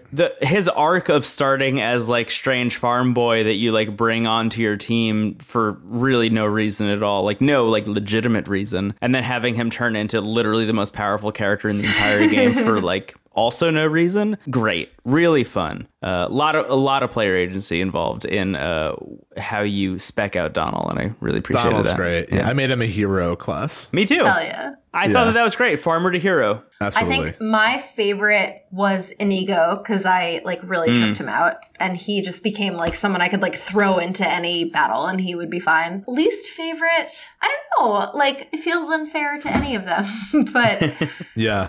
I think Rickon. I like really had a lot of hopes on, and then he just like kind of couldn't perform. I don't know what. I think my game glitched because Rickon was like unstoppable somehow. No, He's like. I actually think that like Henry was to me what I think Rickon was to you, and I think it could have been like really either way, and it just happened to like the coin fell on Henry's side. Yeah, I feel like everyone was gonna pick a mage, right? And like for me it was Muriel, just because like she happened to like start maxing out those supports with Robin. So it was like, okay, so here's like a canonical reason for her to be the mage that I always bring everywhere. So nobody else really got the time of day. Right. Rickon is kind of like magical Donald in some ways because he's like so bad in the beginning, and then once you get him, like he became a sage like real early on and just like obliterated. But yeah. Did you guys age up your characters at level 10, or did you wait to max them out at level 20? I usually waited. The only person I did it early with was Sumia because she was falling a little bit behind. Steven, I should have done that. I kept waiting till level 20, and then I think I did Sumia way too late. Yeah, there's like a weird like falling off point where like if you do, like I waited way too late for Long Q. I made him a ninja and he still sucked, and I'm like, oh my god. But yeah, Sumia, she was like a level 15 Pegasus Knight, and I made her into a Falcon Rider. But she's really just like to get Crom somewhere far most of the time. I haven't used her as much, but she's a great character too. Like she's just as powerful as Cordelia, but in different ways. And least favorite character emotionally, I don't really have anyone like I hate. I think like we've addressed how weird Naui is, like just problematic wise. Yeah. I will say the fandom seems to have a whole discourse going that we don't need to participate in. Yeah, I don't feel the need to. But yeah, there was no one I hated. I think my favorite character, I mean, we'll get into that later because there's a lot of stuff of like who's my favorite, but I think emotionally Owain. And I think Owain will probably be the answer for a lot of these. Yeah, he's so great. He's so like earnest and present. I will say I paired him up with my Lucina, which like makes me feel yes. Yeah, they're like super in love, and their support is so fucking cute that like I'm just like I would protect him with my life. Lucina too. I mean, Lucina emotionally, like just for her role in the story. I keep like she's such the easy pick that I keep even forgetting she's like on the list. Yeah. So not to like spoil too much because I think anyone should like try and take it through this path, but their whole support is about him being like, you talk too formally. Like, how do I make you talk like a normal kid? And she's like, I want that also. And like, it's just very cute and very flirty. And like, I don't know, it just feels like two 18-year-olds, even if they're from the future, like interacting with one another. Like, I found it like so charming that I was just like, hell yeah, I will do anything to see the end of this. Yeah. For me specifically, and this is just a testament to how like wonderful this game is and the writing of this game and the mechanics of this game, but like the relationship between Lucina and Kill as sisters in my run made Kill one of my favorite characters. She's awesome. And like that rules that was just like an experience I got to have because of the choices that I made. So that's my pick. Yeah, I mean, it really is like, again, I think as we talk about this, it really is evident that every run is so unique. You know, even if you like don't actively decide ahead of time what you're doing. Okay, so a lot of these questions we've kind of addressed before. Favorite pairings, if we made any big fuck off strong children, Inigo, Severa, and who was your powerful child, Brendan? Kill, actually. Yeah, Kill was like, super powered. Here's a really fun one for the end of Scott's question. Which Fire Emblem Awakening character mains which other Fire Emblem franchise character in Smash? I think Crom plays as Crom. Whoa, I was about to say Crom plays as Fox. Oh.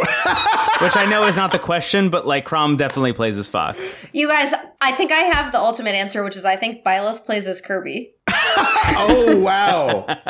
I think she's really hungry, and I think she's really like, I would like to absorb the powers of everyone around me. I love it. Not to warp Scott's question, but I do think it's fun to have like the whole roster of Smash open. Yeah. So for like main characters is anyone. Okay, so I would say, oh my god, I think Chrom plays Fox. I like that. I think Byleth plays Kirby. That's fun. Frederick plays Link, I think, and is bad at Smash. I don't think he's very good. No, I don't think Frederick is good at Smash, but I think he's like aggro. He's like a button masher. Yeah. Owain plays Sonic, absolutely.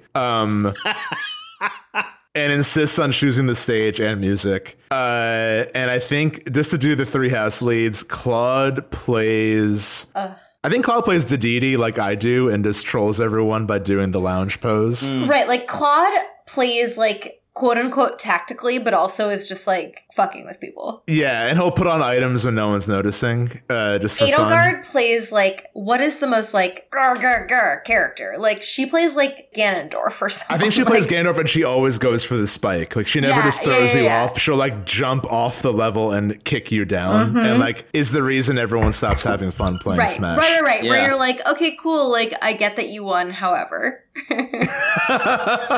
does Dimitri play? Like I don't know. That's a great question. I would say that Dimitri plays Marth. Interesting. Wait, that's very full circle, Brendan. Tell me more. Yeah. I just feel like Dimitri would be interested in the idea of competitive Super Smash Brothers, but not know what character to pick, and would go online and find out that Marth is like the easiest competitive character to pick, and then end up picking Marth. I love that. I think that that's actually like completely accurate. And then eventually, during the time skip, would switch to Captain Falcon. The thought of Dimitri knowing what online is like really fucking with me in a way that I might need to like process offline. What's Dimitri's Letterboxd account look like, I wonder? It's like, oh my God. It's like Tampopo 20 times in a row. Clearly, Dimitri has an account on the Criterion Collection online. I think those are the only movies he ever saw. I love Dimitri that. loves Days of Heaven by Terrence Malick. There was... That, you know what? I think that's the cap of that question. I think that's perfect. I'm going to move on to the next one. Steven, thank you so much for keeping us moving. It's so funny when one of us assumes this role and it never feels right for either of us. I know. Yeah. Every time it's me, I feel like this shouldn't be me. Yeah. Cloud Strife on Twitter. I'm so hyped for this bonus. Thank you. We are too. We're happy to be here. Here are some questions. One is favorite music track, which is cool because we haven't talked about the soundtrack much. We can do that one real quick. Honestly, I think the like pre-battle music I love because I just think there's something like inherently kind of cozy about the soundtrack. Like the Three Houses soundtrack is very emotional and like they use and very big. Yeah. Yes, and they use the same theme throughout in different ways. Where like by the end when it's Apex of the World, you're like in tears and it's like you've evolved, like you've changed, you know, with I think I mentioned this in our bonus about Three Houses, but like the message of this game is anything can change and the message of Three Houses is everything will change. You know, but like in a sadder way. That's a good way to put it. But yeah, the music is just very cozy and I think just like the planning music is perfect. Like it's like the exact music you want to hear as you like plan and review the inventory and all that kind of stuff. So, I can't believe you said that was exactly going to be my pick for like almost exactly the same reason. Yeah. Hell yeah. I really like the music that happens when you are on like the world map. Yeah, that's a great one too. That's my other thought. Yeah, I don't know. I did not expect to like it. Like, frankly, I did not expect to like want to listen to the music in this game, full stop. Like, I was listening to podcasts, I was listening to audiobooks, and then I tuned in and I was kind of like, oh, this is like sort of killer. And like, it really sort of guides you into like the next thing you want to do. I don't know. I think also I will say an interesting thing about this game that is very different than Three Houses is like, right, like it's pretty much entirely centered on the world map, right? Like you're not in like a central place. You're not like launching from a point. I don't know. I found it really like moving to be like, oh, where do I go next? Yeah. The music makes you feel like you're in a hub, even though you're not. Exactly. Like, no, that's a really good way to put it, Steven. I will say that there's a point where I realized that I was frustrated that this game's music and audio were so good that I couldn't make it my TV game or my podcast game anymore. I was like, I do actually just need to commit all my time to playing this game when I'm playing this game and I can't be doing something else. And, you know, obviously rewarding in its own respect, but man, I wanted this to be a podcast game and it sure was not. Oh, see, I was listening to, I've been listening to the sequels to the His Dark Materials series. Whoa. Yeah, Philip Pullman came out with like a whole like trilogy after, like Golden Compass et al. Yeah. And I've been listening to them while I do all my battles, and it's been really fun and really like urgent. I love that. Here's a question, also from Cloud Strife.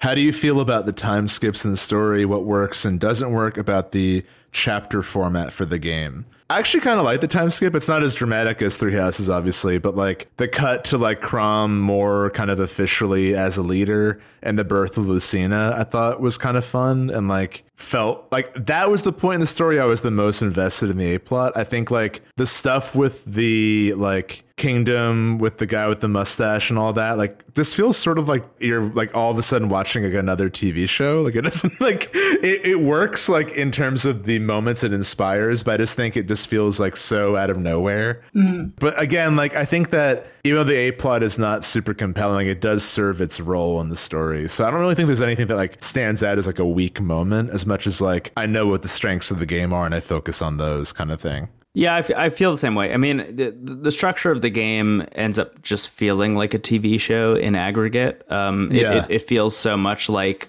every time you sit down for a chapter. Like, weirdly enough, over the course of like the month, I guess, that I was like playing the game on and off, each day that I sat down to play it, I would play one of the like main story chapters, and then I would spend a lot of my time doing other stuff outside of that, but like each day was just like, this is the one chapter I'm going to do today. And then it would be all the paralog battles or all of the like challenge battles or whatever outside of that for the rest of the day. And I think that's like a fun way to play it. And I kind of appreciated that it was set up in that way. Because Three Houses didn't feel that way to me. Three Houses felt like I really needed to like kind of absorb the story all at once, I guess. Like between it would either be like, this is a day where I'm just focusing on the story, or this is a day where I'm just focusing on like hanging out in the monastery and like talking to people and Awakening, or like allocate your points accordingly or whatever. Yeah, exactly. And Awakening was just like, no, when I sit down, I'm gonna like do one chapter and then I'm gonna see what that unlocks and then do everything that chapter unlocks. And that was my day with Fire Emblem Awakening for that day. And that's a cool way of setting it up, specifically when you're talking about a handheld system. And I think this game was like really smart in its design in that the developers were clearly aware that they were building it for a system that you would like put in your pocket and then bring with you to wherever you were going. Yeah, absolutely. I totally agree with that. We've got a few more if you have it in you. Yeah, go for it. I am very excited about these next few from Roach and Discord. They will either take a long time or be very quick. Either way, very dramatic. The first question from Roach is, would love to know which house, Black Eagles, Blue Lions, and Golden Deer, would any of the Awakening characters be put in? Yo! This is such a big question. Yeah. Should we go through all of them really quick and just say like gut picks, or should we choose a handful to focus on? Can I actually just like go real quick? Yeah, please. Alana, pick the canonical picks for Into the Aether, please. Crom, obviously Blue Lions. Yeah, obviously. I think most of the core group is Blue Lions, to be honest. Honestly, Inigo also Blue Lions, and Kjell Blue Lions. Like, don't you think? I think Kjell is actually Golden Deer, because I feel like Sully has sort of that like commoner energy. Got it. Yeah, okay, so we're working off parent energy here. All right. A little bit, yeah. All right, Olivia, I think Black Eagles. Yes, she has the Bernadetta shyness and is probably like secretly like a murderer. So yeah. Yeah. Noir is hard. Noir, I would say maybe Black Eagles also. I'll trust your pick because I've never met Noir. I think I don't know if my girl. I think she's so talented, but I think she's very like ambitious and focused on like her end goal, which is why I say that. Totally, that makes sense. All right, Maribel, I'm gonna say Blue Lions. She like loves rules. Yeah, I feel that. But she has the aristocracy of the Empire. That's my only point of tension there. Right. I'll try. You both voted Blue Lions, though. I'll fold. We got to, I'll keep it quick. To be clear, we do have 45 characters. Yeah. I'll restrain myself. Okay, Owain. I think Golden Deer. I think Golden Deer. I think he really like has like a hero complex. Okay. He's like the Raphael, but like through a superhero filter. Yarne could go really any way. I would say probably also Golden Deer. Like he's a renegade. Yeah, I think so. I think you're right. Severa, I think, is real Black Eagles. Yes, I think you're right. I kind of think Morgan is also Black Eagles. I think Blue Lions, honestly, but I mean, I like them as siblings, so maybe they're both in Black Eagles together. Okay, I love let's Black talk. Eagles as the pick for Actually, Morgan. Morgan and Lucina, I think, are both Black Eagles. Yeah, I feel that. Lucina as well? Wow, okay. Yeah, I guess I it's do. Edelgard kind of. Yeah, that makes sense. Here's the thing. I think that, like, I'm actually not talking, like, Edelgard, Claude, Dimitri. Like, I'm talking about just, like, the general, like, mean. Yes. No, Do you know I what get I it. mean? Like nothing to do with what happened in, like, 1085 or whatever the fuck went down in that monastery in that time. Like, what was your vibe? Like, Yeah. My huff was Severa is so Felix that I'm like, is she actually a Blue Lion? But I think Black Eagles But here's the makes more thing. I sense. actually think Felix is Yes. is a Black Eagle. Yes.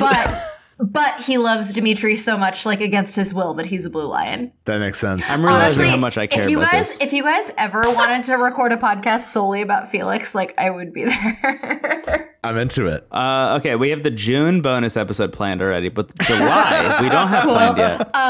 Anna, I think, is, like, actually the only, like I think she doesn't belong. Like maybe She's Golden still the Deer, merchant. but she just, like, isn't in the Well, mix. Anna's in all the games. I do like this game's Anna way more than Three Houses Anna. yeah. Me too. I thought Yeah. that Three Houses Anna was so forgettable, and this one I'm like, oh, She's you're kind of like a Robin Hood, Yeah. fun energy. But yeah. anyway, I think she's like Golden Deer, if anything, but, like, mostly nothing. I think she's like a church teacher that you can Yeah, recruit, yeah. but will probably miss. Yeah. I would also say Gaius is Golden Deer. Like, I think, like, tricksters are Golden Deer. Yeah, I agree. Robin also, like, church / like, not in the mix. Yeah, I don't know if Robin counts because they're kind of the Byleth. So, yeah, church. Tharja is, like, hardcore Black Eagles to me. Yeah, there's no one easier to class. Yeah. Nah, Black Eagles. Yeah, I think that's right. If you're a dragon. yeah. Jerome, Black Eagles. Yes, he's Nightwing. Yeah. Cynthia, hardcore Golden Deer. Yeah, I completely agree with that. Pan is actually really interesting. What do you guys think? I think Blue Lions because I think Okay. that she has sort of the like. If Golden Deer are the tricksters and Black Eagles are like the troubled misfits, I think Mm-hmm. Yeah. Blue Lions are like the sort of like rigidly set in their path ones. Yeah. And Pan That sounds has right. that. Yeah. And I think Sumia belongs in there too. Yeah, Sumia has big Blue Lions energy for sure. Yeah. Henry is definitely Black Eagle. Yeah, Yeah. he's an He's evil like mage. he's like real chaotic. Yeah, he smiles and talks about murder. You're in Black Eagles. I did see him as a bit of a poser, and in that way, I could see him as a Golden Deer. But I do think you're right. Yeah. Okay. Laurent, I don't know where I put him. I don't care about him enough. Sorry, it's Brendan's son. It's okay. Where would you put Lauren? You know him the best. I mean, my version of Laurent specifically, I would probably put in Blue Lions. But like realistically, I think if you weren't playing him the way that I did, he'd probably be Black Eagles. Word. Shershay, I think, is definitely Blue Lions. She Yes. like has a lot of morals. If you have like a big pet, you're in Blue Lions, I think. Yeah, totally. Yeah. Brady, I think I would put in Black Eagles, but that's my Brady. Brady is kind of like a punk priest. I think he's a Black Eagles, yeah. Yeah. Tiki, who I literally never played ever. Oh yeah, the dragon person. I think all dragons probably are Black Eagles by default, but like Actually, I mean Church more canonically, but oh no, you're totally right. Yeah. Lissa, obviously blue. oh yeah, blue Lissa screams Blue yeah. Lions. She's like a net kind of. Libra, also Blue Lion. Like people Totally. who are just like Religious. so like people who are like, oh my god, like my heart and my like whatever. I love my pet. I love going to church. Naui putting in the church. Okay, Muriel, I'm putting in Black Eagles. Yeah, that makes Yes, sense. correct. Lanchu, I think I'm putting in Blue Lions. Yeah, I think that makes sense. Gregor, I think I might put in Golden Deer. Oh, absolutely Golden Deer. Yeah.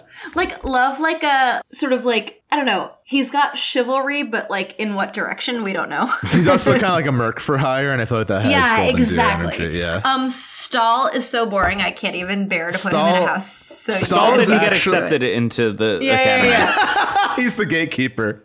I'm only gonna put Sully in Golden Deer because she reminds me so much of Leonie. Virion, I truly couldn't care less. So Church. Anyone we don't care about is in the church. Virion, I would say, is Golden Deer, but honestly will get accepted into Blue Lions instead, but he belongs in Golden Deer. Yeah. I'm gonna put Vake in Golden Deer for like Raphael purposes, Absolutely. but also like real boring. Cordelia is super Blue Lions, but like in a pejorative way. Rub it in. Also, same with Frederick. Mm-hmm. It's like, oh, you're so boring that like where else could you go? Sayri, where do we think Sayri goes? Also, here's the thing. My like order is in order of how often I play these people, so I'm like getting yeah, no worries. I think Sayri's a Blue Lion because she's like very like loyal and I think that's right. Donald, I think, could be really anywhere. Golden Deer, because he's again like the rags to riches kind of story. Yeah. Rickon, I think I might put by default in Golden Deer, just like, but I don't care. Rickon is 4 years old and needs to like age up before he can even apply to the academy. Like, we need to put him in diapers. Okay, cool. And then, oh my god, my literal last guy is Kellum, who I totally forgot about. That's perfect. Kellum is actually the dean, but nobody realizes. Kellum is like Sedith's like second in command. Yeah, nobody realized that there was a dean. Hanneman is Kellum's great-grandson. The forgettable genes are rich.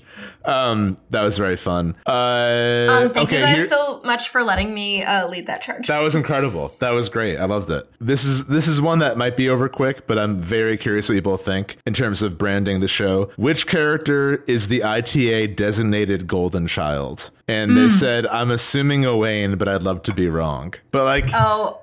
I don't think they're wrong, honestly. I don't think they're wrong either. I mean, my three candidates are Owain, Severa, and Brady. Brady's like a little bit too pathetic for me to want to make a mascot of. Agreed. I could hear an argument for Severa, but I think Owain is like would be my natural choice. Yeah. Owain is like if I think Owain is like if you let Brendan or I write a character into a Fire Emblem game, it would turn out like this. I totally agree. Yeah. So Owain is our official mascot. My sword hand twitches.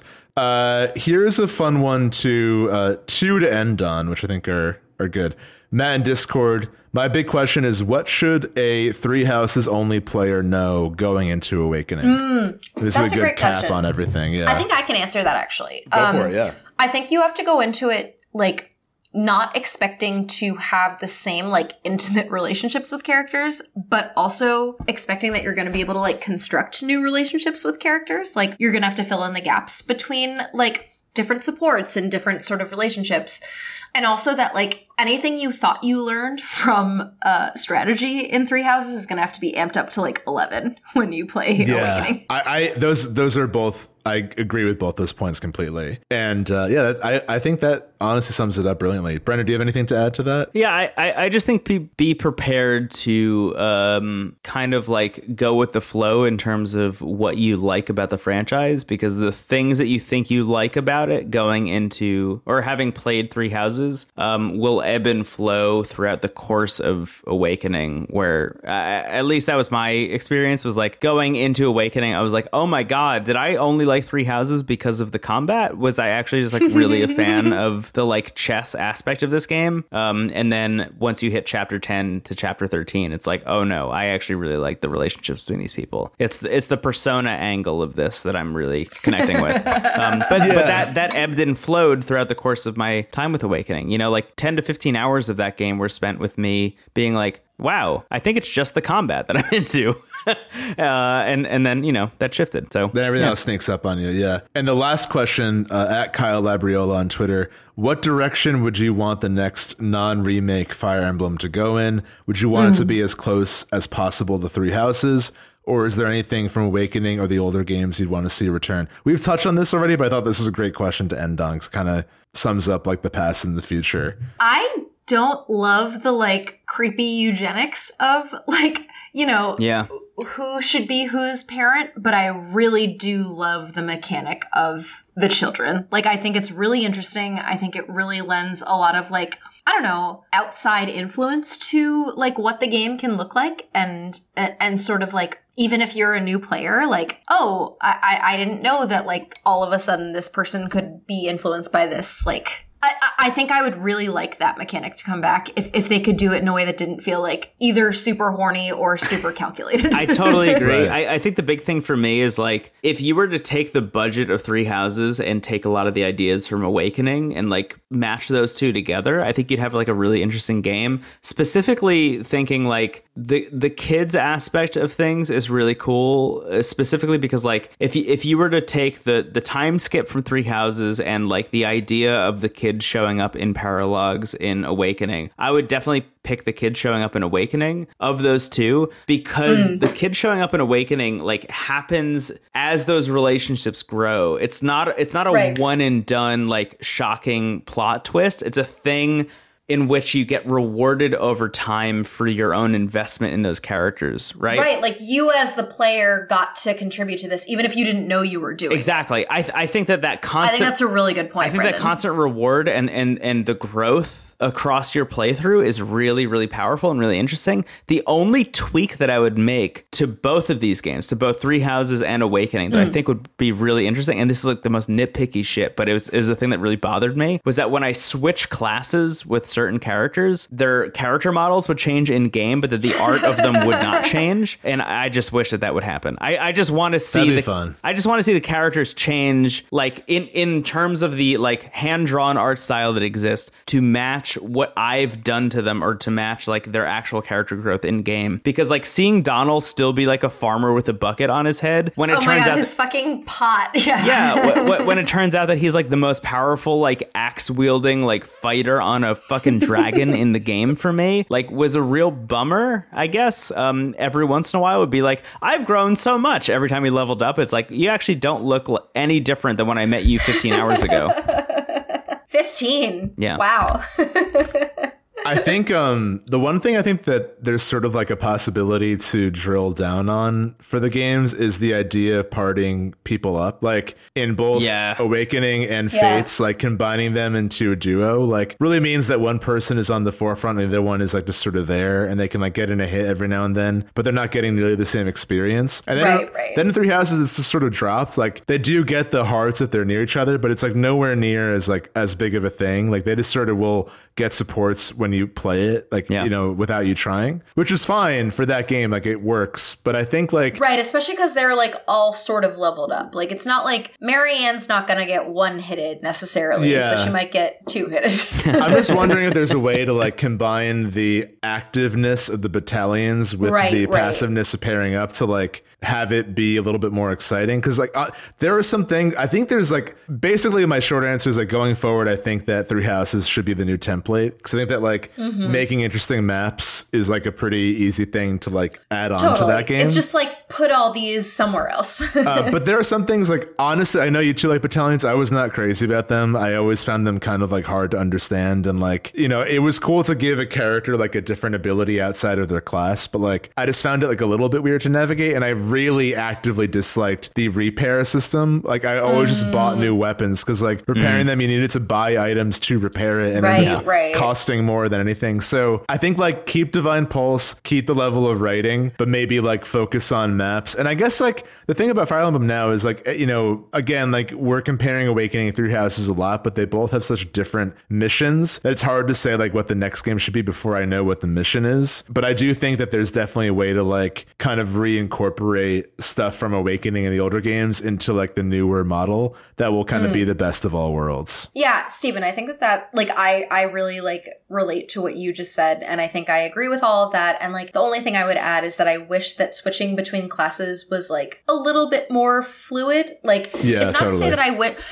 that I wish it were easier, but I do think in Awakening particularly, like it's so annoying to have to like level up to 10 before you even have the option to switch between classes. And like I think that the Master Seal and Second Seal deal is just like very arcane and very hard to like grok, especially if you're like a new player. Absolutely. And I do think that like Three Houses had a little bit more of like a legible system that like was maybe a little more like set in its ways, that like once you're on a path, you have to continue with that path. And I wish it had the flexibility of Awakening without the like rigidity of Awakening, if that makes sense. Yeah, I do think I needed Three Houses to be able to enjoy Awakening, unfortunately. Yeah, and frankly, I needed to like Google some stuff in order to be like, yeah. it's actually possible to switch at this point, or like I should wait until this point. And like, I am not someone who really loves to like tap into a guide or like, get outside help in order to be like, oh, it turns out that like so-and-so should be like downgraded to a mercenary before they're brought up to a level. Right, exactly. And like, that's fine. I'll do it. But like, I don't know. Again, I'm 31. I have things to do. Yeah. I don't want to have to tap into the headspace that I used to play Dark Souls game to play Fire Emblem. Right. But that is what happened while I was playing Awakening. I like that Three Houses lets you just go back to an old class though at no cost. Like any class you've done, you can just go back to. Whereas in this, like if you like change someone and you realize you made a mistake, you can't really undo that in a graceful way. You've got to buy another second seal and then retrain them. So like, there's a lot of good quality life stuff, but I think they can even like, they can do more without trimming down the game at all. Like you can keep all of this as is just to kind of explain it in a different way. Right. And it'd be fine. But yeah, that's, those are all the questions. We didn't get to all of them just because I wanted to like keep it concise, and a lot of them kind of overlapped a little bit. But thank you all so much who asked these questions on Twitter and in the Discord and via email. It was really fun addressing them. And that I think is it. I know like this is the episode that should go on forever because of how much fun we're having. But I think we should probably wrap up. How do you both feel? Yeah. Yeah, this was, you guys, I would make a whole other podcast about this, but like, this was so fun. Thank you so much for like indulging all of my like pet theories about Fire Emblem Awakening. Truly appreciate it. I had an incredible time. This is so much fun. Thank you for joining us, Alana. You're welcome on literally anytime. When you're done with Dragon Quest 8, we should all talk about it. I would Listen, love that. going on vacation in 2 weeks, and if I'm not done with Dragon Quest 8 by the end, I will have failed. I think you said this, Brendan, but there's definitely a weird relationship between like Dragon Quest 11 and Dragon Quest 8 alongside Three Houses and Awakening. Absolutely. And like one being this sort of modern gateway, and then the other one's like, okay, but this is the next game. And then you can kind of check out whatever. Yeah. Which is interesting. But yeah, the thing that has really solidified in my mind, and I'm so happy to like come to this realization, is like up until we like actively revisited this game for this episode, I was kind of content in thinking like Awakening was great at the time. It was my intro, but Three Houses is so much better. I don't know if I ever really want to go back to Awakening. And now that I have, I'm like, this is a game that I think I'll probably replay like forever. Like I think like every so often I can always go back to it and I'll always have a great time. And it's just so nice to like really feel confident in that. No, I actually feel really grateful that you guys like gave me a reason to continue playing it. Like I would have loved it no matter what, but now I'm like, okay, I want to like, again, like I said with Three Houses, like kind of feel into the corners of it, where I'm like, what does it like feel like to beat the, lunatic mode? What does it feel like to beat, on classic rather than casual? Like I kind of want to just like see it to its natural endpoint. So like, thank you so much for giving me a reason to do that. It weirdly does feel a little bit cozier than Three Houses in a way. I like Three Houses, I think, is only less cozy because the story gets so heavy. And this game is just like, the story's not as important as the relationships between the characters. Right. Like, I mean, Three Houses is literally like, do you support the teenager trying to take over the continent or not? And like, that's a fine question. But this one is a little more straightforward, which is just like, how do you pair up the people who you have? Right. Anyway, I think that's going to be it. Again, Alana, thank you for joining us. Hey, those listening, thank you so much. You know the drill. IntoTheCast.online is our hub for all our pages. If you like the show, sharing with a friend is the best way to help it grow. You can review us on Apple Podcasts. If you're back in the Patreon, thank you very much. You allow these bonuses to exist. And that's all I'm going to say, because I think we're all like good. It's real late. Hey, Alana, do you have anywhere people should find you? Yeah, I'm on Twitter at Alana, ALANNA, and I am able to be found at my website, which is vox.com/thegoods, which is all about consumerism and how and why people buy things. So check me out there. Hell yeah, The Goods is, it's great. The Goods is great. Thank you so much. Much obliged. Sweet, said Gaius as he leveled up. Yeah. Cool. Hey, thank you all so much for listening to this episode of Into the Aether, a low-key video game podcast. Join us, next. We're here every Wednesday. Join us next time for another wonderful bonus episode. The next bonus episode is going to be very interesting. I'll say that much. I won't spoil what it is, but goddamn, is it going to be cool? So stay tuned. Goodbye. Goodbye.